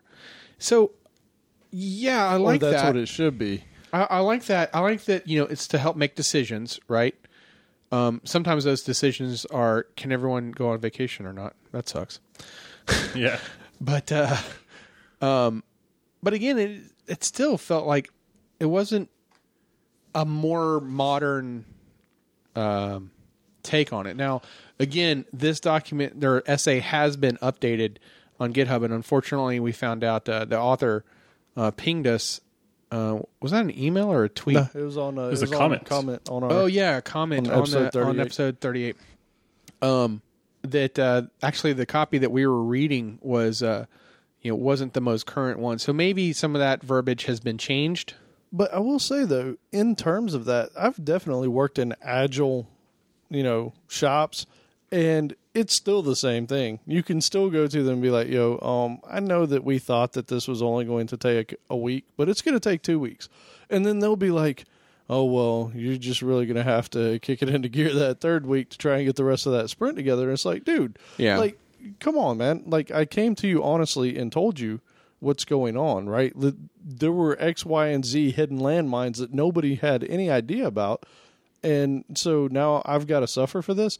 And unfortunately, that happens way more often than the inverse, where they're like, okay, let me adjust and slide this back out. Oh, no, we estimated the points. You got those points, right? So... Yeah, it was like, so that outage that we had yesterday that took me 10 hours to solve, that doesn't count, I guess. Right. It doesn't count for anything. None of us are just bitter. Not done it. None of us are bitter at all ever about any of this. And by the way, this is how to be a programmer, intermediate. Right. You jovially gripe about the things that happen like that, and you move on because they're going to happen. So, yeah, over and over and over again. All right. Well, let's move on to the French stripper and talk about how to manage third-party software risk. Man, I really like what they said about not resting hopes on Vapor. Dude, totally. As basically promised software that isn't already available. I've definitely worked with things and like, the next version's going to come out. It's going to solve all your problems. And so you're just like, okay, well, I'm just going to kind of ignore all the problems that I'm seeing right now because I'm sure they're all going to get fixed. Dude, totally. And then, you get bit in the butt. For those that, any new listeners that may not have caught up on back episodes and they're like, the French stripper. There was a story in one of the earlier parts of this essay where they were talking about a third-party utility to strip HTML out of text that was written by a French company, and they referred to that third-party software as the French stripper. And, sometimes you don't even have exposure to what those tools are doing. So, dude, but the Vapor is so awesome. If you're being promised something, he basically says, assume that it doesn't exist. And that is so true. I can't stress that enough. If you have a third-party company that's saying, yeah, we're getting that out to you in this next release, which is coming out in 2 weeks, don't believe it. Just assume that it's not there. Assume it won't be there. And if it is, dude, that's icing on the cake, right? But even if it's not necessarily Vapor, maybe if you do have it, though, going back to the French stripper example, that there's the point in here that he makes that there's great risks associated with that third-party software, right? Yeah, absolutely. And that was the story that he illustrated in one of the earlier chapters. Yeah, he even said, if third-party software is not Vapor, it is still risky. But at least it's a risk that can be tackled because you have it, right? It's in your hands. You can at least go after it. And in the case of that other software, there was a problem with it and they had to figure it out, but at least they had it. But if it's something that's being promised to you, it's just as good as assuming that, your company's going to sink while you wait on this. Right. Well, I like that he summarizes it too by saying, never let your schedule depend on vapor. Right. Although I've also seen third-party solutions that were totally working go belly up over Christmas while I had the flu. So, are you serious? Yeah. I feel like he's referring to an example that you should know about. I feel like I can't remember what it is. Yeah, but so it's it's good to always be aware of your dependencies and have backup plans. Yes, maybe he's referring to really a search example. No, definitely not that. Next, no? Okay. So, yeah. So this next one, how to manage consultants. This one's kind of interesting because I've been I was a consultant for many, many years. I know, Outlaw, you kind of did consulting for most of your career as well. And this one's kind of a touchy subject because a lot of times as a consultant, you're like the go-to guy on a lot of things, right? Like you're the one who needs to have the knowledge. You're the one that's kind of burning new paths. You're the one that's doing a lot of the legwork. And the fun stuff. And the fun stuff. And that's true. And the problem is that does step on employees' toes because a lot of times they get stuck with kind of garbage work while you're out there blazing the way, right? Right. But on the flip side, the frustrating part of it is, you're kind of a disposable commodity, right?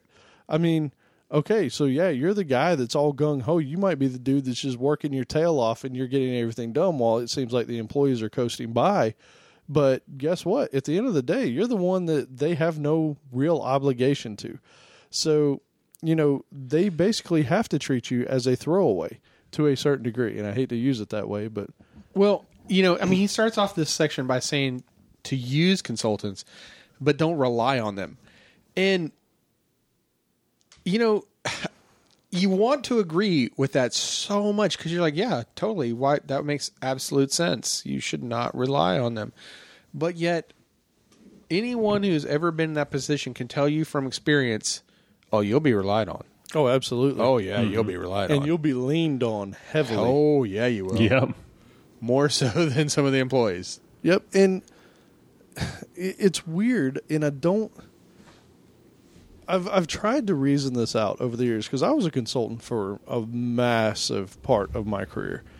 And I think part of it is typically as a consultant, you're always on the edge and you are. So you're always pushing that boundary back further, right? Like you're always attacking and trying to find out new and better ways to do things. Whereas a lot of employees keeps you on the edge of your seat. It really does because, it's one of those things like, hey, if I'm not performing, I'm dead weight, right? Like, I'm not somebody that's got some sort of, they have to write me up 3 times with some pink slips to kick me out the door. They just got to be like, yo, Mr. Underwood. They can decide while I'm at lunch that they didn't like my morning. Exactly. Hey, you kind of looked at somebody wrong today. I mean, it's a totally different ball game, but it also makes you a little bit sharper. And that's why I feel like you're kind of more of a go-getter when you do that, and people sort of look to you for the answer because they know you're the guy that's going to go do things. So I don't know. This part's frustrating because I've always taken what I do personally, right? Like if I make something for a customer, I want it to reflect something awesome. Like I want the customer to think this is incredible. I want to look at it and be like, man, I did a killer job on this, and I want everybody to be happy. And so when you're kind of seen as a disposable, commodity, sometimes it's hard to take that and not internalize it. Yeah. He also says too that the best way to use consultants was as educators in-house that can teach by example. And from experience, from practice, really? It doesn't happen. I don't know that I've ever seen... Like, I'm not understanding maybe I'm misunderstanding what he means in regards to, in-house educators that teach by example, because unless he means like, hey, go look at that code that Outlaw wrote as a good way to do it, or maybe not a good way. That never happened. Well, I've seen situations where like some consultants will come in and say, set up your network or maybe some sort of monitoring tool or log aggregation tool. And then they kind of step you through it, and they're supposed to kind of give you some kind of, or, ideally they would give you some sort of tips or pointers on how you should kind of continue on and integrate further with that once they're gone. So that's a fair point. So I guess the distinction that I would make there, though, is depending on the length of the contract, right? Hired for a task versus hired for, right. like augmenting a work team or something. If you're bringing someone in for a week, then I agree with what you're saying, Joe, right? Like those are going to be examples where you're like, hey, just come in, set this up, show me what you did, and then thank you, right? But if you're bringing someone in for like 3 to 6 months or something like that, I've never seen those people necessarily used as in-house educators, right? And I also kind of got the take, too, that like maybe he's just had some bad experiences with consultants, at least up to the point where he wrote this essay. Because he commented that any code that was going to be written by the consultants, right? He makes this assumption that it's not going to be reviewed, and that you wouldn't want large blocks of code written by these consultants because it's not reviewed. And it's like, well, okay, why is it not reviewed? Right. And B, why can't they write large blocks of code? What do you want them to do? Well, right? Would you bring them in to write small blocks of code? This has always been the frustrating part, and I hope nobody's taken away that we're downgrading employees, because I'm actually an employee right now and very happy to be. But the interesting part is, one of the frustrating things to me as a longtime consultant was they're like, oh, but if you get hit by a bus, then I need to know what's going on. And I'm like, okay, what about that employee over there? Just because he's W-2 doesn't mean that dude can't walk out the door. Like, what are you talking about? Yeah. Right? I know I've shared this story personally. I don't know if I've ever mentioned this on the show, but to your example about that employee getting hit by a bus, I actually worked on a project one time where one of the guys on the team, he was an employee of the company. He was our sysadmin, and I think he might also played a DBA role too. But super bright guy, right? Loved to skydive. At that time, he was definitely well into triple digits in terms of number of jumps. And as a traveling, consultant, he would, because everyone in the company was a consultant for someone else. But as a traveling consultant, every new place that he would go, one of the first things he would do is he would find and book a jump, at least one for that week, right? And we literally had to have, a line item in terms of risk of like, okay, as bad as it sounds, in case things go splat, then what's our contingency here, right? So just because it's an employee doesn't necessarily mean that they're not going to get hit by the bus. Yeah, I mean, I guess kind of to just sort of wrap up this little portion right here. Yes, you don't treat consultants exactly like you do employees. First off, there's laws against it. But I will say, though... Thank you, Microsoft. Yeah, right. They can be leaned on and should be leaned on. And if they're not doing what they need to do, then, you need to move on. Because the whole point of a consultant is to bring expertise fast and get stuff done. And so I get that. But at the same time, they are still people, and they do still have feelings. And a lot of them take pride in what they do. So, treat them as you would any other person, as well as you could, but they're a resource. So, well, two last points I want to make here. One, in regards to the Microsoft joke, it's not that there are laws about that you can't treat them as employees. It's kind of the other way around. That if you are treating the consultants or contractors as employees, then they get the benefits of the employee, and that was a lawsuit that came up to Microsoft I don't Years the ago. 80s, I think it 20 might have years been. ago, more. Like it was well ahead of my time. But Yeah. why are you laughing? Yeah, I was just saying. I wasn't working in the 80s. And then the other comment that was that I think it was earlier this afternoon. I was reading an article that was kind of interesting that relates somewhat to this about he's saying to use consultants. And in the article that I was reading, it was talking about like how to staff your company, and in terms of like gauging your cost, your employee cost and whatnot. And one of the case studies that they were discussing was, the company said, okay, fine, once we determine what our staffing needs are, we'll staff up to 85% of that, and then we'll contract out the rest. We'll contract out that last remaining 15%, right? And so, maybe depending on what your situation is in your company, then that's something that's helpful for you too. Absolutely. Keep some portion of that staffing budget available for consulting. Yep. All right. So the next section is how to communicate the right amount. And I like this one a lot. Meetings are sometimes necessary, but smaller is usually better. And that is so true. Yep, it's multiplied by the number of participants. So the more people you have in the meeting, not only is it the more time spent, but it's also, there's been lots of studies talking about how people will take less individual responsibility when there's more people in a meeting. One thing that he said that was kind of interesting here, too, in addition to that, was if you see somebody getting bored, that means your meeting's probably too big. There's too many people in it. You need to shrink it. Right. And that's pretty key. Like, I definitely have worked in places where they would just bring everybody in the department into a meeting, and it was usually so counterproductive because people would almost just argue to be heard as opposed to trying to come up with a good solution to something. Maybe it's as an engineer, I like numbers. Maybe it's, being a numbers guy, but whenever I'm in a big meeting, I can't help but like just kind of look around the room and take a head count and be like, oh my God. How much money? If you were to extrapolate that out into dollars, Yeah. there's some serious money in this 30-minute meeting. Yep. Right? Like, especially like in larger meetings. Yep. No doubt. But yeah, I mean, shorter is better and with fewer people.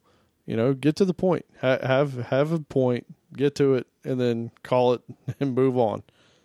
I did like he makes a point about, doing everything you can to encourage informal communication, and that sometimes the most useful work happens during lunch with colleagues. Yep. Totally agree. And, for years, I've always had the opinion of, like, some people will bring their lunch to work, and I've always been like, no, I got to get out of here. So, like, it's not anything bad, but sometimes you just got to step away from the problem, like give your brain a chance to reset. But then not only that, but sometimes you just get an opportunity to brainstorm with your colleagues while you're out. Yep. Right.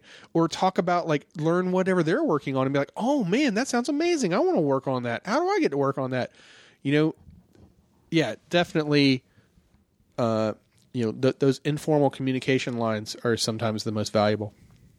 Yeah, I always thought if I had a company that I would do paid lunch hours, so, basically you work from, 8 to 5 or whatever. And that 1 hour there was kind of like, basically encouraged to kind of go spend it somewhere because, you can. What are you referring to, like a Facebook or a Google where there's an in-house chef and you just go to the cafeteria? No, like it's I've worked in places where people will skip lunch in order to like leave early, or they'll just eat real fast in the break room and then leave 45 minutes early or whatever. So I like the idea of kind of doing the opposite, be like, you're going to be here from 8 till 6, and whether you go to lunch with all your buddies or not, you're still going to be here for that time. Although it really doesn't match up with, like I'm much more interested in like flexible scheduling and whatnot now, and even working from home. But I always just thought it was a kind of a cool idea to encourage people to go to lunch together. Yeah, the whole cafeteria thing sounds nice, but it's like prison. Sometimes I just got to get out of the building, though. It almost feels like entrapment. You don't want to breathe the same air anymore, right? Yep. Totally agree. The grass is greener kind of philosophy. Yep. All right. So the very last section in this area is how to disagree honestly and get away with it. Well, Anybody you wanna start with take a having shot? a name like Outlaw. I disagree. Oh. Yeah, I like where he starts it off with saying that disagreement is a great opportunity to make a good decision, right? True. Yeah, and it reminded me, there was another comment that he makes in here about, basically during this disagreement, maybe your side isn't chosen, right? And so the decision is to go with the other one. But sometimes you have to, even though you disagree with it, you have to go along with it. And it reminded me of, I think we mentioned it last time, about having backbone and commit to, to whatever the decision that's finally made, right? Yeah. I mean, the thing Yeah, is, absolutely. yeah, the one key part here that I think is super important is don't disagree silently, right? Because there's something positive that can come out of you bringing up the topic in an agreeable way, but disagreeing, and then that way the people, even if they don't go your way and you're still a team player, that's a positive reflection on you, right? You didn't agree, but you still came together and did whatever the decided path was. And that is a reflection on how you work as a team. And that's important. And probably something that a lot of people, and especially programmers in general, either they're extremely combative or they're very internal, right? It's usually one of the two. I'd say most programmers I've met are one of those two, polarizing. Yeah, Alan is definitely internal. Totally. All three of us. Actually, if anybody here is, it's Joe. Joe's just like, whatever. I'll do whatever. That's because I disagree so much with everything. I disagree with myself. Like even a few minutes ago, I was encouraging group lunches and also working from home on flexible schedules at the same time. I hold these truths, like 100% on both sides of my brain. Oh, that's awesome. And they're totally in conflict. So backbone and commit is just a suggestion, is what Joe's saying. It is a suggestion, and it's truth, and it's also false. Well, there's another great point that he makes in here, though, that okay, so the decision is made and it doesn't go along with whatever your suggestion was. Regardless of what the outcome of that decision is, okay, whether it's successful or not, or whether it's reversed, you can never, ever say, and I told you so. Oh, that's right? horrible. Because even though your decision wasn't the chosen path, guess what? Your decision wasn't fully explored as well as the decision that was made. Right. True. So as tempting as you might be able to say, I told you we should have done X, Y, and Z, you really don't know. But here's something else, and this is just an observation of Joe in action over the years. Here's something that's... Did you know that we were going to dissect you on the show here, Joe? Yes, sit back. Yes and no at the same time. Dr. Phil is here. So this is kind of interesting, and this is just an observation. So Joe really is not all that combative. Like he's pretty agreeable on just about Yellow anything. mellow? Say what? Mellow yellow? Pretty much. But here's the thing. It can play out to a benefit, though, for this reason. He's usually very agreeable, but if he does raise a concern, a lot of times there are people like, whoa, this guy's bringing something up. Right. This must be a big deal. Like he never talks. Right. Why is he speaking? Let's take a step back here. Step back, folks. Let's see what's going on. Now, I think we're giving Joe a complex. Like, I never talk. And it's not that he never talks. He's just very agreeable. I mean, we're right, Joe? Yeah, Go ahead and agree. I'm wrong. Well, I also I'm a big fan of kind of being patient, like in meetings and whatnot, because a lot of times, like if I hold an opinion strongly, if I just kind of hold my tongue long enough, like the other people arguing out will sometimes come around to my way of thinking, and if they don't, I can always voice my opinion, at that time. But even better is sometimes they convince me that I'm wrong before I've ever even bothered to say anything. So it's like, good thing I didn't thought say of anything. the most excellent example of this. Please share. So this is definitely, more meta about the show again. But God, I don't even remember how long ago it was. It may have been 6 months ago, or maybe a month or two more, give or take. That we had this great idea, and by we I really mean Alan, to set up a design competition to come up with a new logo, right? And so all of these great submissions were coming in. And I swear, if you ever want to test your friendship with anyone, try to agree on art. So, especially when it's like a decision that you're going to make, like this is going to represent us. And so we would have these discussions, we'll call them for, lightly, to call it lightly. Very low-key Angry hangout discussions. sessions. And I definitely remember that there were some times where it, more than once, Joe would let Alan and I talk for 20 minutes. And then Joe would come in and be like, yeah, I don't care what you guys are doing. This is what I'm doing. And if it happens to fall your way, whatever. And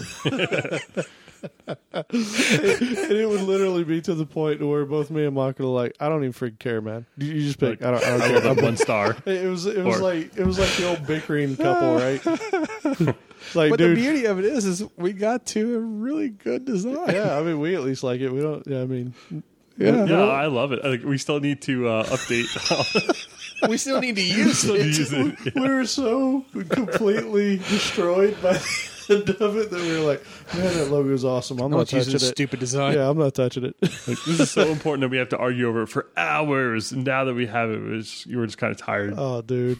thinking about it. So many talks of monkeys and hey- plain-looking logos. But hey, you know Yeah. what? Those stupid monkeys. Monkeys. Oh my god, and dinosaurs. Okay. But you know what though? Somebody went out and got themselves some business cards, Yes, they did. and it wasn't Mr. Alan Underwood. Or Mr. Outlaw. Whoa, wait a minute. Why are you throwing Carpe me under the diem. bus? Oh, that's so awesome. I actually gave out a good portion of them, too. Oh, really? Yep. Nice. We need to get some. I need to go by the print shop. Anyways, all right, so moving on. What is next? So, I don't know if you guys check iTunes as often as we do here at Coding Blocks headquarters, but when we get lots of reviews like we have the last couple of weeks, we shoot way up in the rankings in like software and technology, which is huge for us finding new listeners. So, just want to take a minute to say thank you so much for leaving us reviews. And if you haven't done so yet, we would really appreciate it because it is fantastic and absolutely crucial for us getting new listeners. So please do it. And you can do it at iTunes, Stitcher, wherever podcasts are found. We actually have some links too on the website. So yeah, if anyone remembers the link, I would appreciate them saying it. www.codingblocks.net/review. Yep. That's awesome. Yeah, we really do appreciate those. We're all about I can't teamwork stress here. that enough. This episode is sponsored by Dev Bootcamp. Thinking about becoming a software developer? Check out Dev Bootcamp, the original short-term immersive software development program that transforms those new to coding into job-ready, full-stack web developers. Learn front and back-end web development, teamwork, and leadership skills in a rigorous and inclusive environment. Dev Bootcamp has several locations around the country and is accepting applications now. Visit devbootcamp.com/codingblocks to learn more. So before we get into the last section here, one of you, I don't remember which, had brought up the poll from the last episode. Yep. Now, neither of you cheated, right? I did not. Okay. Barely. What? So in episode 38, there was a video that we had posted that was, and the question was, how would you cross the puddle, right? And you had three choices. You could either hop around the side, who knows what's underneath there, Or you could say, hey, you know what? No wake zone, slow and steady wins the race. Just walk right through it. Or you just say, you know what? Damn the torpedoes, full steam ahead. We're plowing through this. Okay? Like a boss. All right. So, those are your three options. Which one do you... well, let me rephrase this. Do you want to just pick one that you think everyone picked? Yeah. Or do you want to give percentages like we did last time? You just want to pick one? I'll just pick one. Everybody picked the first one. Everyone picked hop around the side? Yeah. All right. What do you say there, Joe? I think that most people would not even notice it because they're listening to fantastic podcasts and thinking about other things. So it sounds like you're in one of the last two options then. Yeah, I'm in through. full steam ahead. Yeah, he's blasting through. Full steam ahead. All Yeah, right. damn torpedoes. Okay. Well, I'll put it to you like this. You're both not wrong. Whoa, we have an even spread of percentages here? We do. Really? Crazy, right? But yeah, it worked out this time to where those were the two popular options and they were even. What was the Right. evenness? We talking 40% each? Yeah. They were like 41%. See, I was not wrong in my assessment of how that should be done. But you know what? Neither was I, which is you walk around the puddle. I have a more adventurous side. I like how your option was to just go through it, but yet you picked that the audience would say to walk around it. Well, I think most people live on the safe side. I'm more of the, man, let's just see what happens. Yeah, Right? let's just step in the pothole. Right, man. Like, Right? I mean, it's a puddle for a reason. Let's just walk into it. speaking of, somebody on the Slack channel, and I Oh, don't right. remember who did it, they put up a YouTube video where they got this dude standing next to a pretty innocuous looking puddle, right? And he jumps in there and disappears. Right. That's why you don't step into a puddle. You don't know how deep that thing is. It was amazing. Yeah, but come on, dude. Like, you've walked down that street before. It's not like it was me visiting the city for the first time there in London and being like, oh, there's I've this. never walked down that street before. What are you That's what talking I'm about? saying. These are people that are out for lunch. Like, they You're assuming that they've walked this path before. Man, whatever. You don't know that. You know, if they're wearing flip flops, you might want to skip that puddle because you don't want to get athlete's foot. Oh, yeah. Gross. I've already got athlete's feet. These things are I've had it fast. for years. Oh my god. Oh well. What was the TV show that we were talking about earlier? Oh, You wouldn't tell me the name of it. no, I wouldn't, would I? That's helpful. Maybe you should have told me, huh? Yeah. Okay. Remind me next time to tell you. Oh well, so much for that idea. Yeah. There was something else I was going to bring up too. I really got to start writing these things down. That you're on gauge. Wait, what? Yeah, exactly. Can't hear me, can you? You know, we were out drinking. Hey, It's like watch it there. the drums were so loud. Oh, man. All right, so here we go. Moving into the last sections. Judgment. Yes, judgment. Did you feel kind of like you were reading about the Terminator when you got into the judgment section? A little bit. You know? A little bit.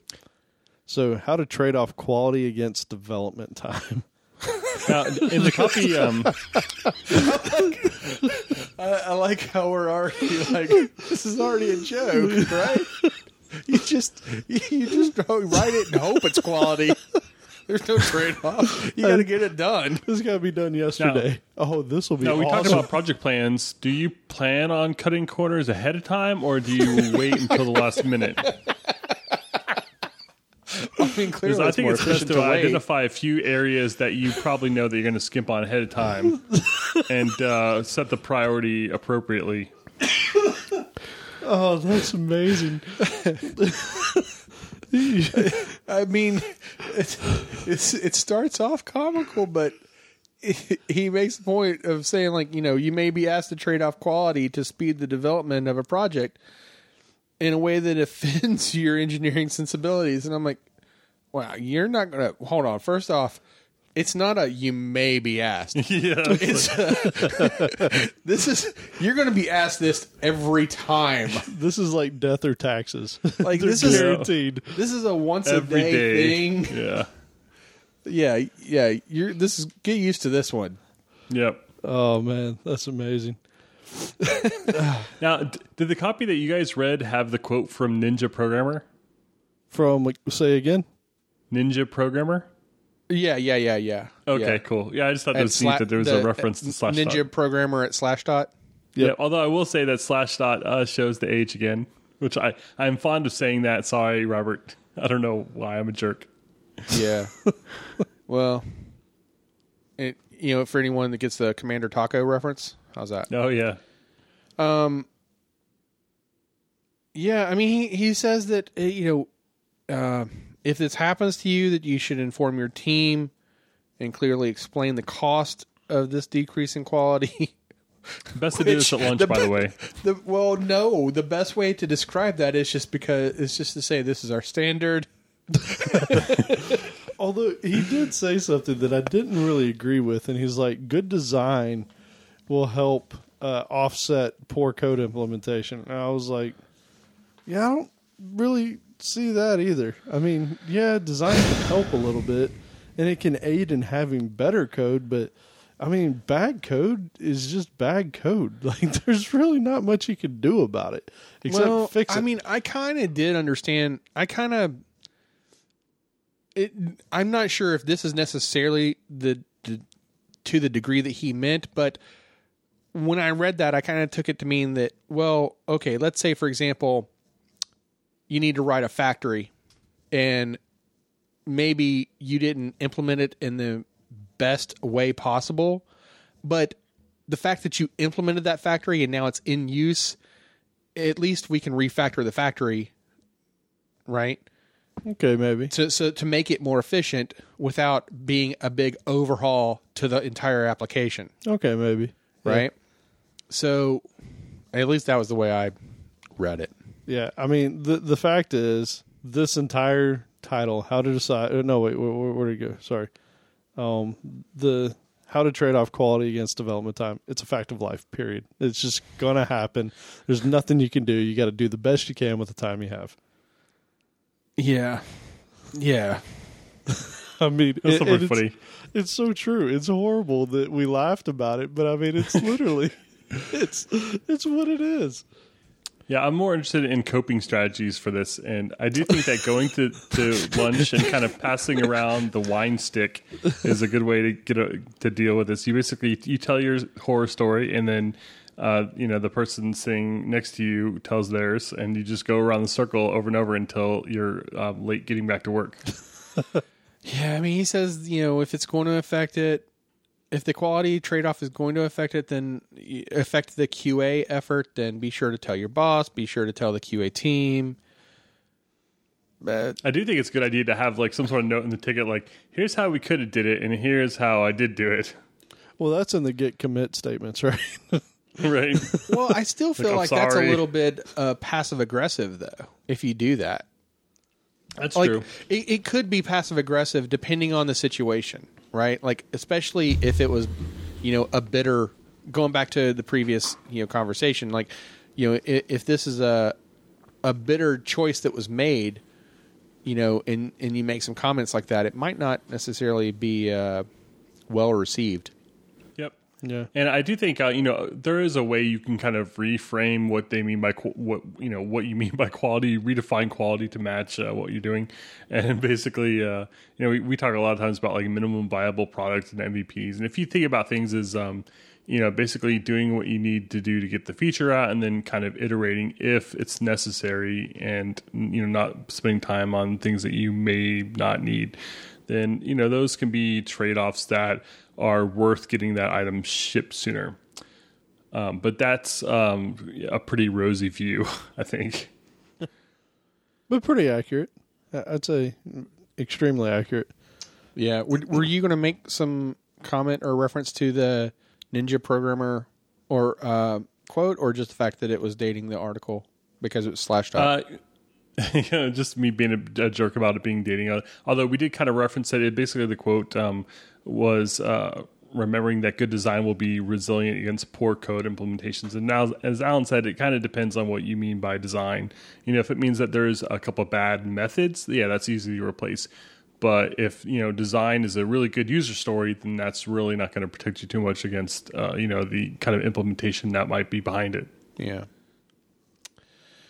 All right. Well, I mean, other than to say that it was nice that there was some comic relief in the essay, let's move on to how to manage software system dependence. Well, the 12-factor app, I don't know. I feel like we've discussed some of this. We have, and 12-factor app with the managing of the dependencies was a nice overview of that. The one thing I did like that he pointed out was try to encapsulate portions of it so that if you need to swap out systems, you can, right? Sometimes easier said than done. Like, you're not going to just switch from SQL Server to Oracle. Like, that's not going to happen, not easily anyways. But, there might be other things that, there's patterns for it, like the facade pattern or adapter patterns or that kind of thing, to where, you can build things to where it's easier to swap out components. So, yeah, I mean, to a degree, okay, so I do agree with that. And I know that all three of us, we've definitely done this before. I've seen your pull requests. But I've also, there have been times even when I've done it that I've felt like, well, this is speculative programming. it is. Right. Right. And so that's the one downside. Is like, well, how realistic do you think that you're going to swap that out? Do you really think it's going to swap it out? Like, yeah, that's a tough one to weigh, Well, speaking of weighing, sorry, go ahead. Well, I was just going to say the one last point here was that, he makes the point of saying that encapsulating this does not translate to portability. Right. Right. Those are two separate concepts, but the encapsulation may make the porting easier. Yeah, and I just wanted to point out an interesting sentence here saying that having the source code for a component decreases the risk by a factor of 4, which I thought was a pretty interesting number. And the copy I'm reading didn't really have a good reference for that. Yeah, it didn't in mine either, and I was wondering where that number came from. And it almost felt like this kind of belonged that sentence and paragraph kind of belonged to the managing third-party software risk section, right? Like, but yeah, that was like a weird statistic that just came out. Like, did you just pull that out of thin air? I don't even know that that's completely valid either. I mean, yeah, the number seems kind of, I don't know, made up. But I mean, so tell me this: if you had the source code for SQL Server, is that going to reduce your risk factor? No, of course not. You're not going to go looking at that. So it depends on define risk is one thing. Like if this is an open source project where you can actually contribute and make changes to, because in your SQL Server example, then you're not going to be able to make the change. You're at the mercy of when Microsoft does a release. Well, I guess you could compile it yourself. You could, if you wanted to, but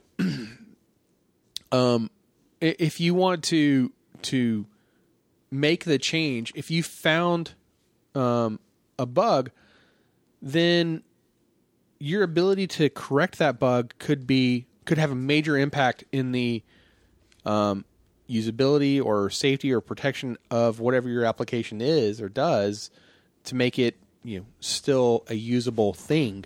Yep. So yeah, having that source code could definitely reduce your risk if you're going at it from that point of view. It might take you some time, and I would actually assume that it would take you a lot of time, right, to go in and understand that source code. Having been completely green to it, having no idea about it, you're just going to dig into it for the first time, trying to find okay, where's the entry point, and try to solve your one random problem. That's where the increased by risk of 4 kind of questions, because it seems like, Well, or it might decrease the risk by a factor of 4, but the time is going to increase by a factor of 10. Right. I don't know. I'm Hard making to that say. number Depends up, on how big the project is, right? Yeah. That you're working with. I mean, you brought up the glibc example earlier, referring to the 8-year-old defect, in the DNS that's been there for 8 years. It's gone unnoticed. Yep. So depending on how big that library is, it could definitely hide. Well, one thing I did like, and it was right here at the tail end of this, was they talked about if you do, like, let's say you are working on some third party, you have a NuGet package or something from, some Git repo out there, and you find a bug and you fix that bug, great, you've moved your project forward. You probably should try and push that bug fix out so that it can be updated in that project. Put in a pull request to have it updated in the project, because here's what's going to happen if you don't in a lot of cases. That thing is going to diverge from what you have locally, and now you're having to try and maintain your local copy with any other bug fixes they've done remotely that don't include your fix. And that becomes, we've actually done this before, it becomes a mess trying to deal with a repo that has diverged from what you have locally.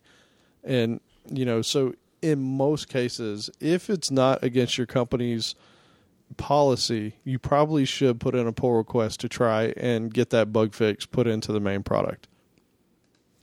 Yeah, now that's where it becomes a headache, though, when the company policy is that, like, no, you can't contribute to that project, or it has to go, your code change has to go under review by a legal team to make sure that you're not divulging any company secrets.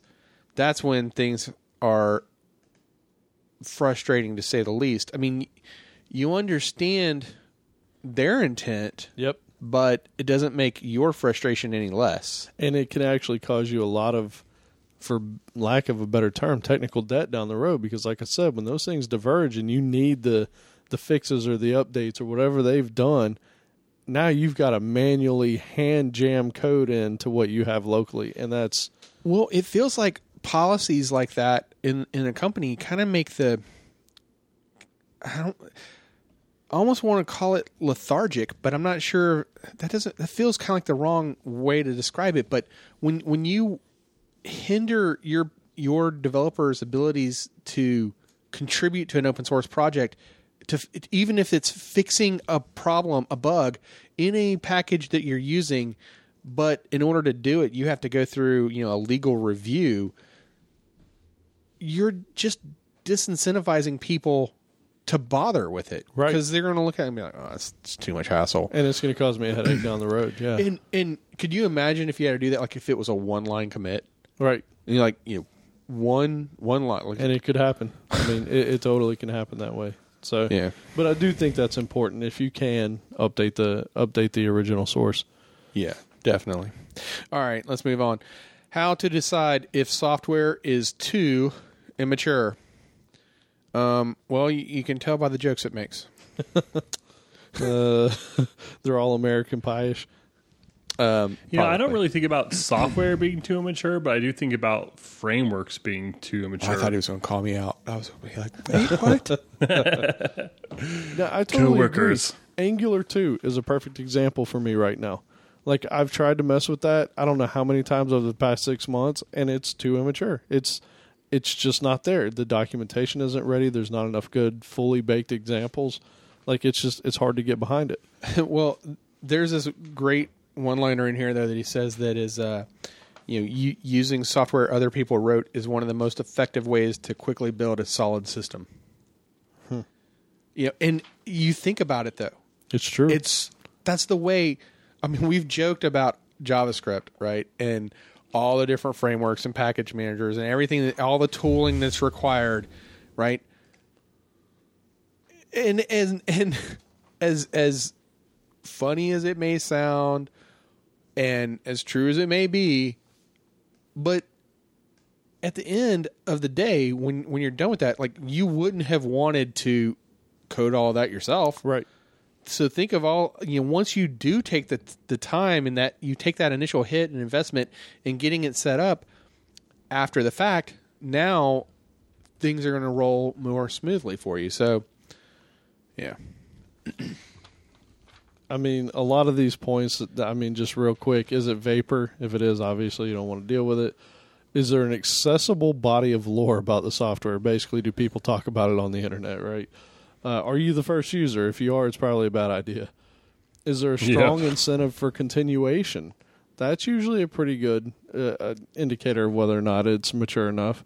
Has it had a maintenance effort? Is there anybody actually supporting this thing? That's a good one.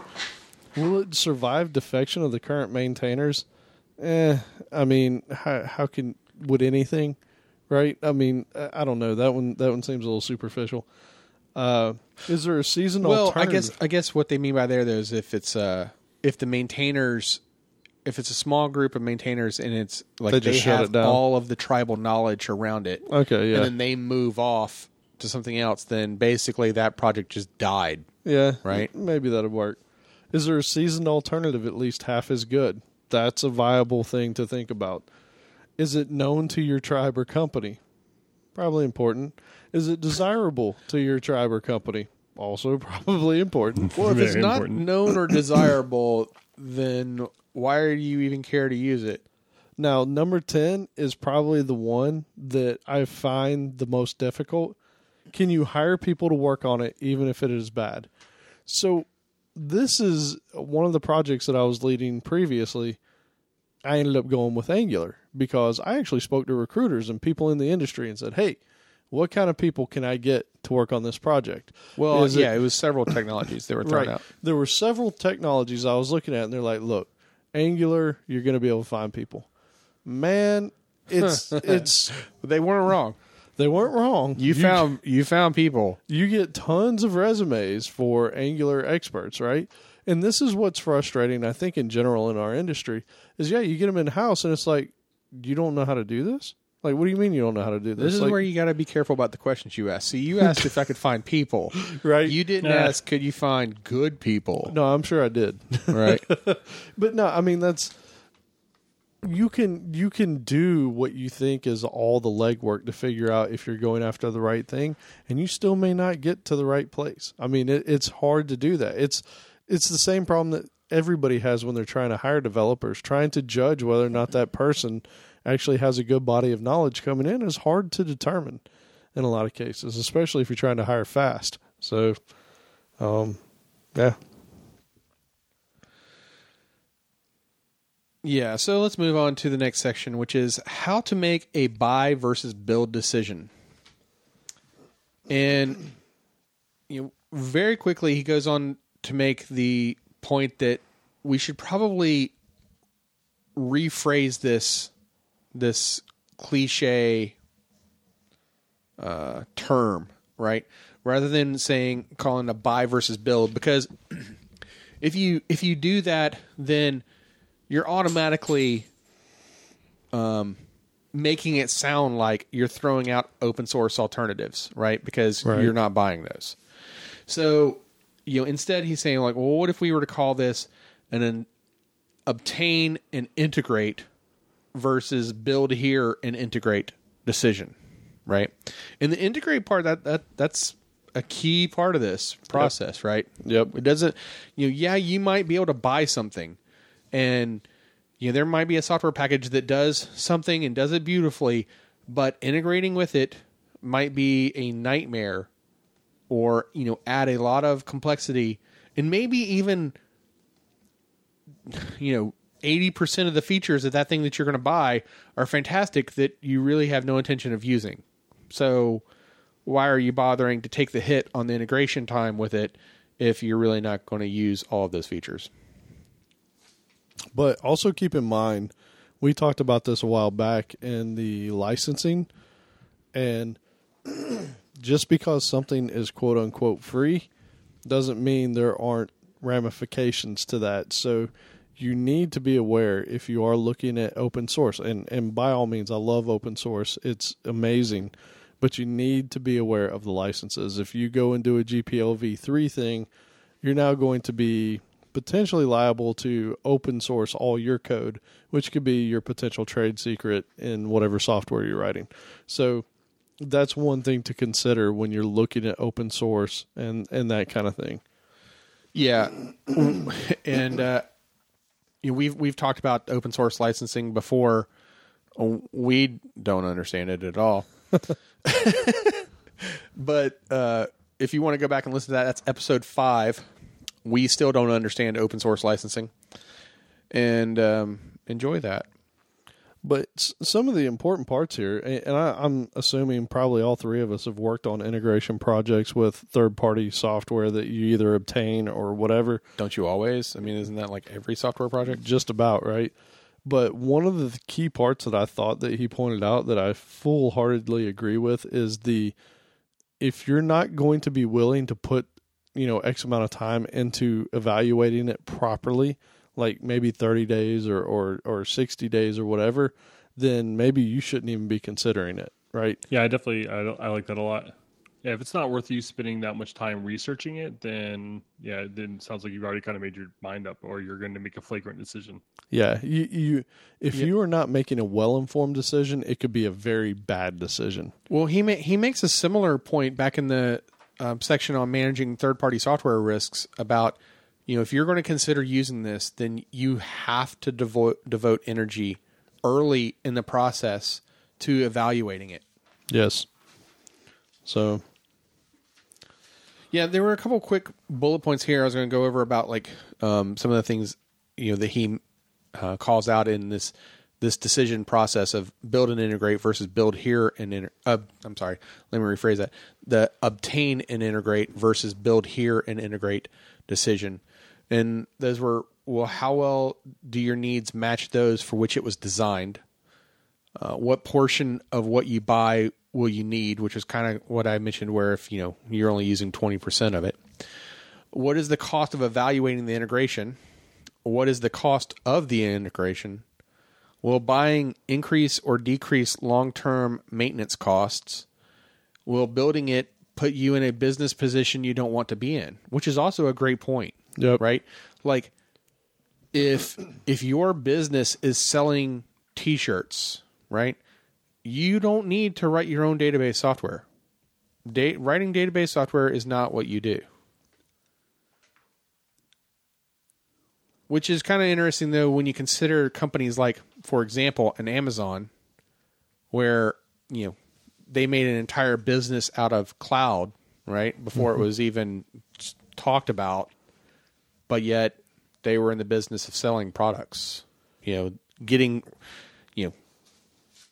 basically it was kind of like a logistics thing, buying stuff cheap, getting it shipped to the customer cheap. And then here are these other examples where it's like, hey, what if we sell them some of our compute time? Yeah, we have some leftover resources. Right. What can we do with this? Yeah. Yeah. All right, let's move on to how to grow professionally. The very first sentence here. Assume responsibility in excess of your authority. So true. I mean, probably the biggest way to stand out, right, is make yourself a bigger part of whatever you're doing. Stand out. Take responsibility for things. Take on a greater role. It is a big deal. It's amazing how many people are like, well, how can I get promoted? Act like you need it, right? Act like you want it. Well, act like you have it. Yeah. Treat it like it's yours. Yeah, I think Amazon had like a weird rule where you were supposed to be doing the job for a year before you actually got the promotion or something. But that seems a bit extreme, but it is kind of interesting to think that you actually kind of need to be doing the job before you get it. Yeah, I mean, this goes back to the cliche, fake it until you make it. Right. Kind of mindset. But it did kind of bring up a question of like, well, okay. So it says, assume responsibility in excess of your authority, right? That's the line you pulled out. Mm-hmm. But what if like you have no desire to move into like a management position, right? Yeah. Like what if you want to stay technical and you want to go as far up whatever your company's technical chain allows for, right? But And if that does include managing some people, then maybe that's okay. But as long as you're still technical, you don't want to move into a management position for the sake of moving into a management position.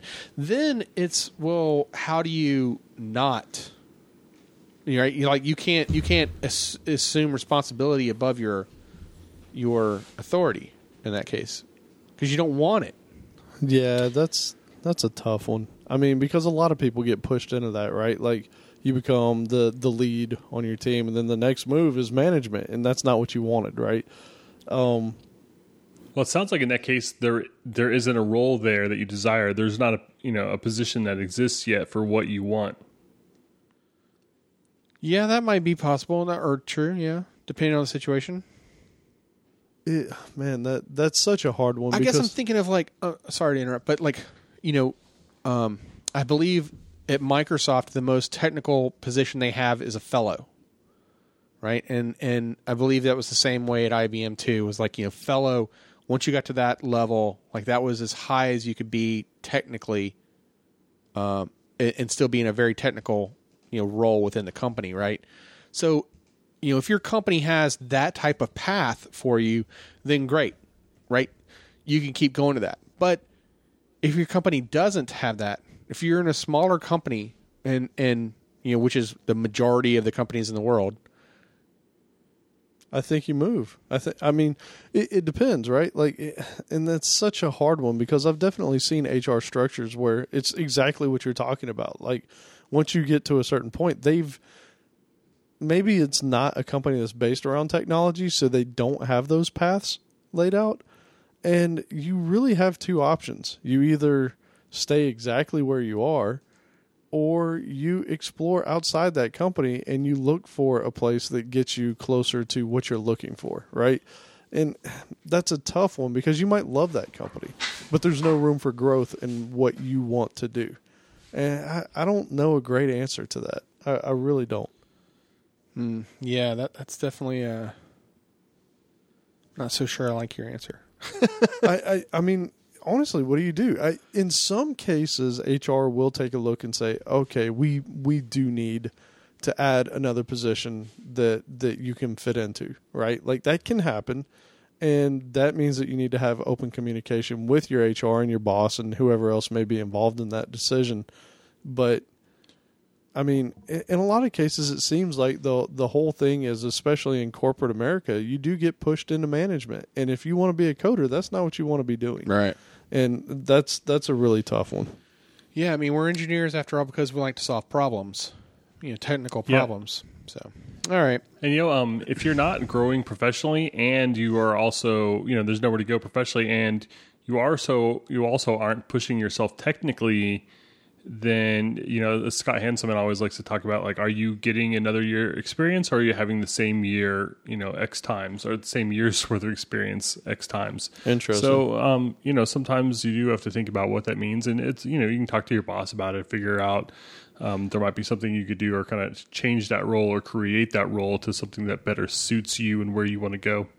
Well, I guess here's the way I could sum this up where I took issue with this section was that, growing professionally doesn't necessarily mean, changing your title. Right. It doesn't necessarily mean assuming the responsibilities of, whatever title is above you. Right. And faking it until you make it. It could just mean, being a better version of you, right? And learning new techniques and new skills and continuing to, master your craft. And right? Introspection, right? You constantly evaluate yourself. Am I doing a better job? Am I getting better at communication? Am I getting better at, managing my time? Whatever. It could be a ton of things, but actually reflecting on what you're doing as a person is useful. And maybe you even need outside help to find out, hey, am I doing a better job? Talk to maybe your team members or whatever. That can be helpful. I mean, yeah, all those things can help you grow professionally. Yeah. All right. So how to evaluate interviewees? Man, I'll tell you what. Yeah, did we talk about this? We have several times. This is so hard. Yeah. Look, there was a statement here that I highlighted. Candidates are no more honest with interviewers than they are with themselves.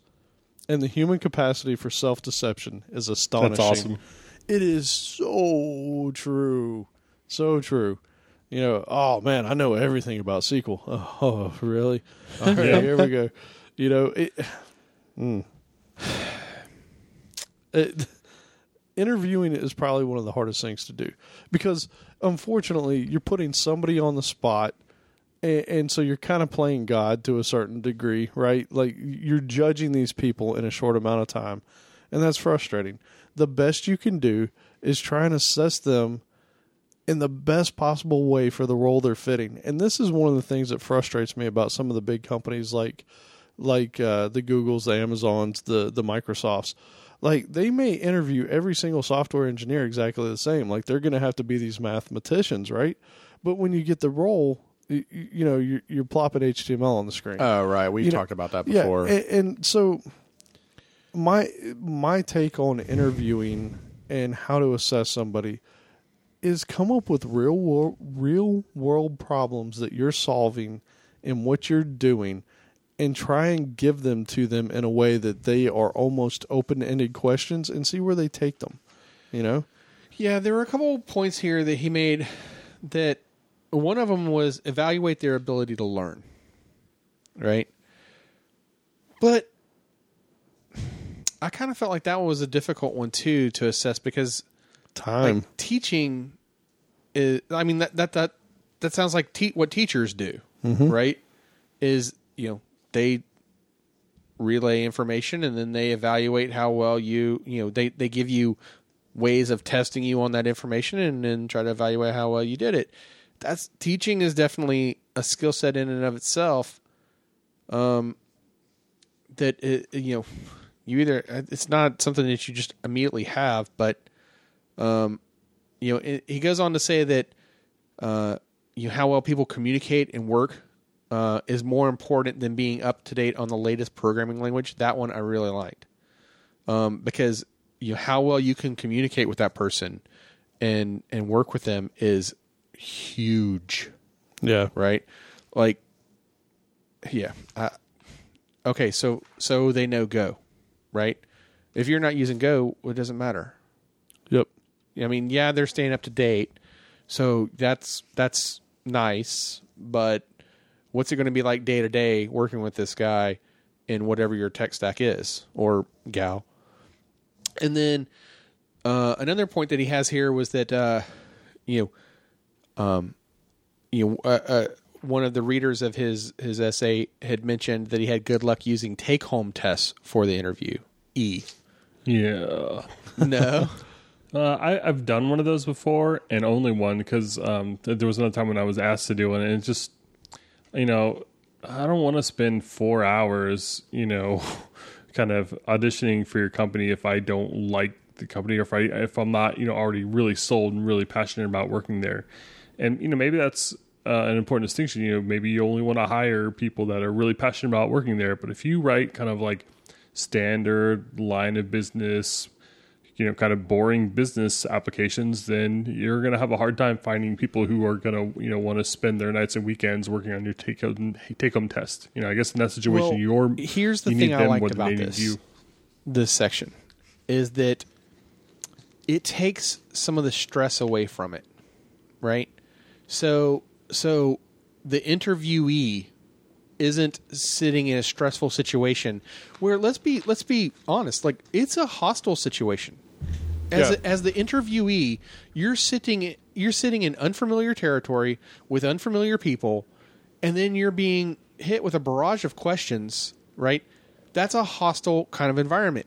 And with the take-home, test for the interviewee, you're removing that. You're letting them go back to their comfort zone, right, and relax for a moment and just solve the problem. And when it's over, you get to evaluate, well, A, are they able to solve the problem? B, how well did they solve it? Do I like what I see here? Are these good patterns? Is this horrible patterns? Like, you automatically get an idea of what that type of developer is, right away. And if they don't solve the problem, then, well, why didn't they solve the problem? But to Joe's point, right? Like now you took what is typically a 1 to 2 hour interview and you've turned it into a 6 to 8 hour for the guy that's doing it. And there's value to that. And maybe if the person wants it bad enough, it's important to do.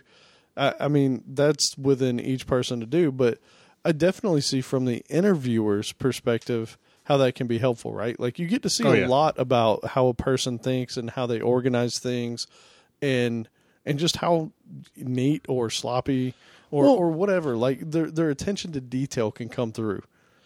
Right. And let's be clear, though. This could all happen. This take-home interview could happen before you've even met them. Absolutely, it could. So they could look at this and automatically know whether or not they're even interested in coming in the door. So whether they even use your time or not. Right. Right? Because if they see the type of questions that are coming here and they're like, oh, man, this is way above me. Right. Right. Then they'll just immediately, cancel and not bother. Right. Right. So you're already weeding out some people before you even I hate to say it as waste time, but, before you even take the first moment to talk to them. Yeah, it's interesting. I mean, that could be a bad thing too, right? You could be weeding out good candidates because, they aren't going to be able to do that. They got plans for the next couple nights or whatever. And so, you may be searching for employees for, with a certain skill set and only be finding one or two. And now you might be scaring them off, Yeah, I mean, that's true with, if they have plans coming up. And I would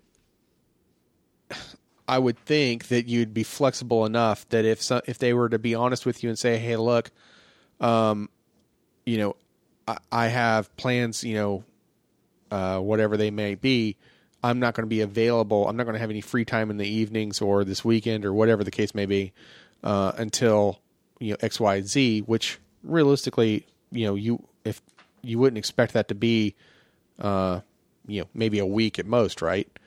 A few days plus a weekend. So I would think that you could be flexible enough that you could be like, okay, fine. When you are back in town or when your free time is available, let me know. And then I'll send you the homework assignment. And then, we'll schedule your interview for the next day. Right. That would be part of scheduling the interview, I would think. Yep. Yeah. I just remember on the test that I was given, it's like they gave me a couple. The one that I didn't take, I didn't end up doing. They gave me a couple of days. I was like, oh, I'm not gonna be able to do that. I'm not gonna be able to work on this till Sunday night. And they're like, okay, well, just Monday's fine. And then when Sunday night had come around, it's like, well, I've been working, I've been busy kind of all weekend. Now it's finally Sunday night, and I just don't want to do this. I don't care enough about this job to do this anymore.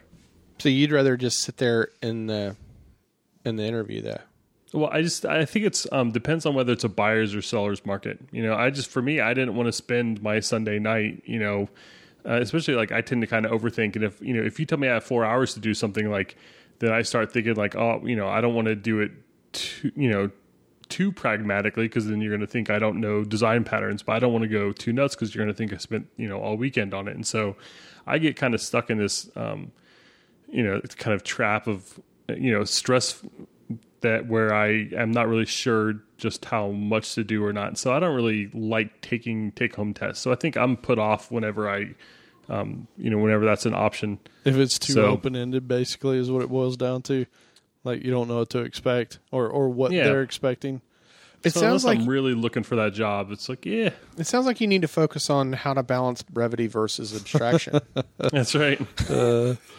But the tests I've seen so far, the two that I've done, like we're both supposed to be done in around 4 hours, which is it's a good chunk of time, especially for especially in the school evening. Night. Yeah. Yep. Well, all right. Let's move on to how to know when to apply fancy computer science. When hands touch the keyboard. Oh, when hands touch the keyboard. Okay. Yeah. Well, there you go. You guys keep graph paper by your desk so you can work out some equations? Oh, you got it. How you're working? Proved by induction? I think all the big O notation is commented in the comments, like, hey, we're about to go in log of n, I definitely think there are times when, especially the traveling salesman problem tends to come up, where you have some sort of scheduling algorithm or something that you need. Then I definitely think it's a good time to kind of crack open the book and look at the algorithm. But that kind of stuff doesn't seem to happen too often. But if you find yourself trying to really design like a big algorithm, then I think it's it's a good time to kind of look at what's out there, and you might find some really good solutions for something. Or if something you're doing is just taking too long, then you might try a little Googling.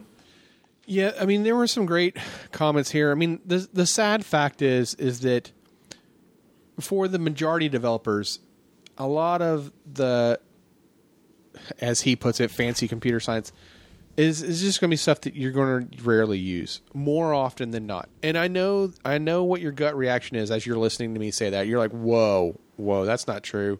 I am smart. I know my stuff. But come on. How many times have you had to just like change some fonts or change some colors or move something 10 pixels? Like that just happens. And it's important. It's an important part of the product overall too. So it's not always going to be, complex math that you're working on, or, I can't, fancy computer science. But, he goes on to say that, in practice, this is wonderful stuff that's just too complicated and generally unnecessary. It's kind of fair. I mean, it's complicated, but unnecessary? Well, depending. So he did, in what you're saying there, if a well-isolated algorithm that uses a slightly fancy algorithm can decrease hardware cost or increase performance by a factor of 2 across an entire system, then it would be criminal not to consider it. Right. So that's a good example, right? Yeah. Like if you can improve performance by a factor of 2 by doing some fancy algorithm, then yeah, you should. Well, I mean, he makes another example that too, that like there's no point in improving an algorithm when most of your time is spent making inefficient database calls. Agreed. So, okay, fine. But what if you are working on, let's say, the Linux kernel or the Windows kernel, right? Like inefficient database calls are probably not your bottleneck. Right? So But I guess this is where maybe the generally unnecessary comes in, or rarely used, because like, well, how many people are actually working on the Linux kernel? That's the thing, right? Like if you are one of those guys, then this might be necessary, right? Because you're writing the core of a system. Okay, that's a little bit different. If you're writing software that's using generally available libraries out there, then probably it's not as big of a deal. Yeah, and so like, if your application involves a web browser, then we're probably talking to you. I mean, right.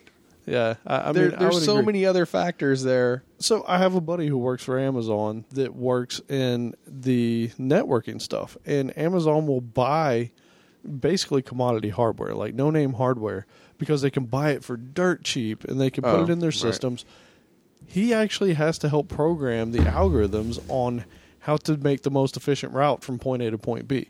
Okay. He has to do fancy stuff. They have a bunch of doctorates. Well, that's the traveling salesman problem you're talking about. Right, and that's what I'm saying. So in that case, they actually do have a need for doing fancy things because they're trying to make these the most efficient they can through software abstraction, right? And so yeah, depending on your job role, yeah, if you're writing web page or web applications, yeah, this probably isn't going to matter that much. If you're writing low-level hardware drivers and stuff, yeah, probably so, right? Like, if NVIDIA comes out with a new card, right now the 980 Ti is like the creme de la creme, right? They come out with the 1080 Ti next year. You better believe that the software engineers that are working on the hardware drivers are going to try and squeeze every bit of performance out of that thing, right? So it depends on your job role. So let's say that applying fancy computer science, let's say that the closer you are to the actual hardware, the more likely you are to need it. Is that a fair statement? I'd say that's probably very accurate. The further you are abstracted away from that, so to the point that you're in a web browser, for example, then chances are it's not going to come in as often. It may come in. I'm not saying that it won't. I'm just saying that it's not going to be a part of your daily routine. I'd say if you amended that as well to where, depending on, so not just the hardware, but the type of hardware, right? Like we're mostly thinking in terms of computers, but if you're thinking of like IoT devices to where it doesn't have a lot of memory and a lot of, CPU processing and that kind of stuff, then maybe there you have to worry about that kind of stuff too, right? But yeah, I would say generally speaking, if you're writing applications for like a computer, it may not be that big of a deal, right? It's more important about how it functions as opposed to the most crazy, fancy. Right. Well, by the way, you made the point of saying about the Amazon using the commodity hardware. They are not the only ones. Like, I'm sure. Google, famously, maybe, questionably. Like I remember there was a video or picture of one of their first systems that Google started out on way back in like 98 or something like that, 99, where it was the case was built out of like Duplo blocks. Awesome. That's amazing. So, all right. How to talk to non-engineers. Well, first you get a podcast. No. No, because everybody's engineers that listens to this. That's right. Actually, we some of us, you Outlaw and I saw a talk on something similar at the security conference, Atlanta B-Sides, and the talk was called "The Art of Speaking with Muggles." And I think it was a great talk. It was coming from a security perspective, but it's basically the same thing. And it talked a lot about the kinds of things that people are wanting to hear from you and the kinds of things that they care about, and focusing on, communicating effectively in a way that they can understand and not getting lost in kind of the details and going off in the weeds. And so we're going to have a link to that in the show notes. Well, he definitely gets kind of opinionated in this section, though, that like, where was it? Thou shalt not use a shorthand. Or are you talking about the non-engineers are smart but not as grounded in creating technical things as we are? Yeah, there was that kind of mindset. And this wasn't the first section that it was like this either, but he says that engineers and programmers are generally recognized in popular culture as being different. So I'm not sure if he meant like smart or just dorky. But yeah, then he goes on to say that non-engineers are not as grounded in creating technical things. And he also said, assume that you will miscommunicate. Be aware of your miscommunications. I think that's a good point.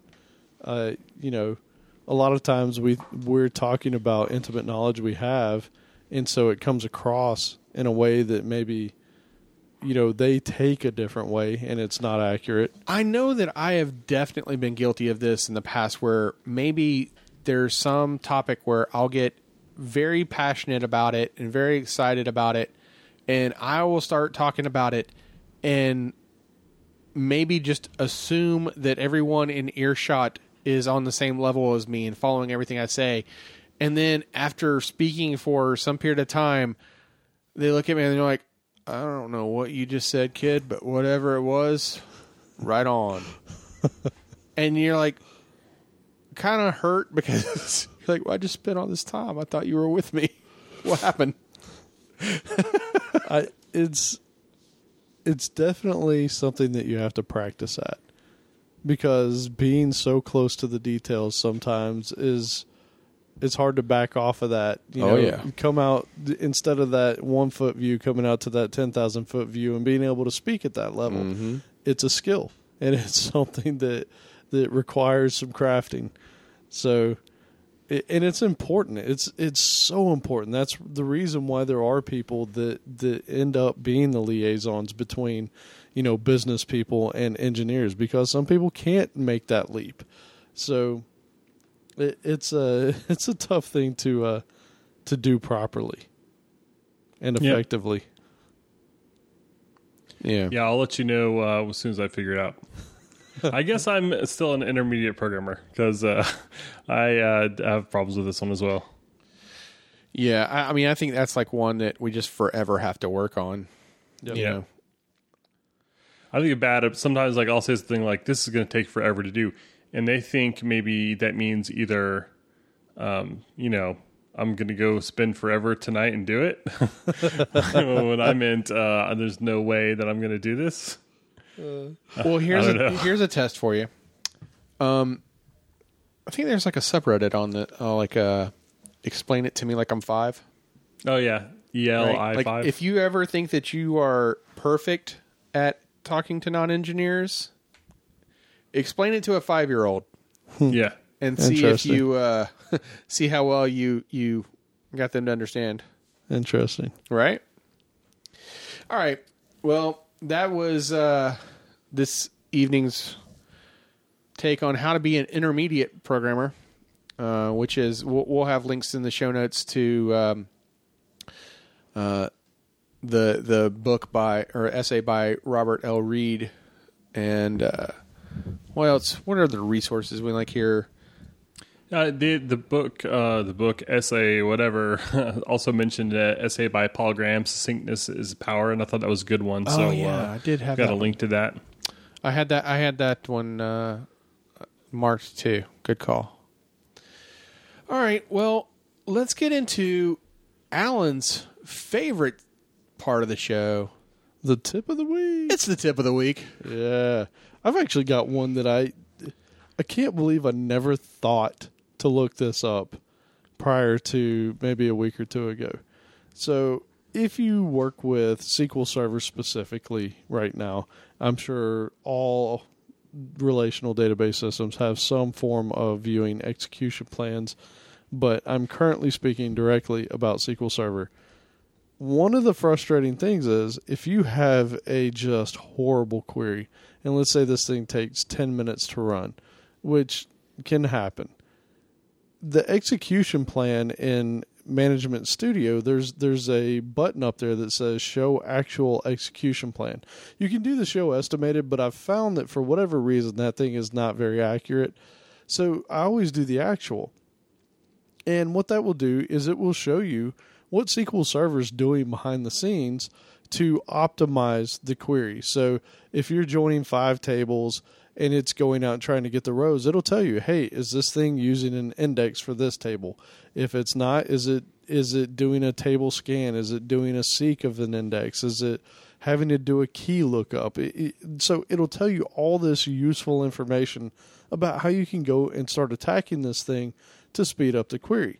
Well, the problem is with that actual execution plan, when you hit run, you have to wait until that thing's done before it'll come back. So 10 minutes later, and after you've hosed the server, you can finally look and see what was going on. Only to then try and fix something, run it again, maybe wait another 10 minutes just to do it all over again. So here's what is so cool. There is actually a system table in SQL Server to where you can go query and get an execution plan link that you can click on, and it will actually show you the actual execution plan. So I'll read it out real quick, even though it's not going to make a lot of sense. So basically, select all from query plan. Select query plan from sys.dm_exec_requests cross apply sys.dm_exec_query_plan ER plan handle, where the session ID is whatever SPID that you have. So again, I'll paste this in, but here's the beauty. You have a running thing. You can basically go do, as from a previous episode's tips, you could do an SP-who-to to find out what your SPID is that's running, and you should see it because more than likely it's spanned across multiple lines and you're eating up all the I/O and CPU. You can take that SPID, plug it into this query right here. It will give you back a link that you can click on in the result set, and it will actually open up the image of the execution plan that you can inspect. Now, in fairness, yes, we should say, because we've had some comments on on some of these things being specific. So this is clearly This is SQL Server. SQL Server specific. Yes, this is. Right. That's why I said this will probably. There's probably other things in other database servers that do this, but this is specific to Microsoft SQL Server, and it's absolutely amazing. I used it the other day when Outlaw was trying to crash a system. Wait, what? And Wait, what? I was able to find what was going on, and it was awesome. So, I don't know why you got to throw me under the bus. All right. So, there's a tip you could use: Dense Rank. yeah. I mean, Good, but you have one. Never mind. yeah. All right, so All right. So, Alan was trying to give me a tip, but you know what? Joe already did. So, Joe threw out this great idea the other day that I was like, hey, that's a beautiful one. One of us should mention it on the show. And it happens to be on one of my favorite topics, Git. So, let's pretend that there is a file that you're going to change on your system, and you're probably going to change it frequently, but you don't want to commit it, right? It's not something you want to bother with. And your alternatives is you could just, every time you're about ready to put a commit in, just not stage it. So in other words, don't do a git add on that file name.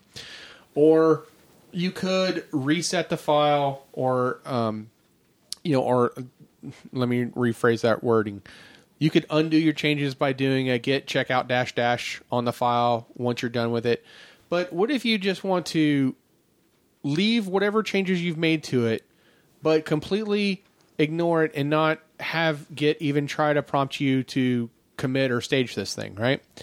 So what you can do on that file name is git update -index space -- assume -unchanged and then the file name, right? And what that'll do is it'll tell Git to just ignore any changes to that file, and so that it won't prompt you to commit it. All right. Yep. Great for config files if you have those. Right. So like database connection strings. Maybe you want to point to your own local database, or in not whatever was in some configuration that the team was using, whatever. Configuration files in general. But so the one thing to be aware of, though, is that if you look in the Git documentation on the assume unchanged command, Git will fail gracefully in case it needs to modify this file when merging a commit. So you've made a change to it, for example, and you've saved your change, but you didn't commit it because you've told it to assume it's unchanged. So Git hasn't prompted you to commit anything or to stage it. But now when you pull in a remote branch to merge it in to your branch, and that file has changed remotely, well, then it's going to show up as a conflict, right? So, and Git's going to tell you in that case. So be aware of that situation, but this is a nice way of being able to just have some local configuration file that you don't have to, that you could tailor to your local dev environment needs without having to worry about committing it. So that's a permanent change then? Like if you wanted to add it back to the index, you'd have to run some other command, I guess? If you want to undo it, that's a great question. If you want to undo that, so you would do a git space update -index -no -assume -unchanged, and that will unset that flag. Cool. If I remember right, was there a way where it would do it automatically? I thought there was. Well, I thought you might be able to add it explicitly, but I've never tried it. Oh, like git add and then the file name? Yep. Interesting. Cool tip. Yep, I love it. Speaking of tips, I wanted to give you guys a life pro tip here. Take warning. Today, maybe not today, everyone was. It all blends together. I ignored a JavaScript warning, which turned out to actually be the problem that I was banging my head against the wall for an hour about. And it's one of those things like sometimes when you get a couple warnings, whatever, like you kind of ignore them and you're going to come back to them and whatever. And you don't necessarily notice when a new one kind of slips in there. And so suddenly, I realized, wait a second, there's normally only 4 warnings here. Now there's 5. And this mysterious issue that I've been solving and having no luck on, or trying to solve anyway, slipped in there around the same time and fixed the warning and fixed the bug. So, just take those warnings seriously. And in Visual Studio and pretty much any code tool, any sort of compiler that you're using, you can actually set usually a flag that will treat warnings as errors. And I definitely recommend that, because if you don't, you will get warnings, they will be ignored, and they will add up. And next thing you know, you'll be missing important things and important changes. So take heed. Cool. All right. So with that, we hope you've enjoyed this episode, and be sure to subscribe to us on iTunes, Stitcher, and more using your favorite podcast app.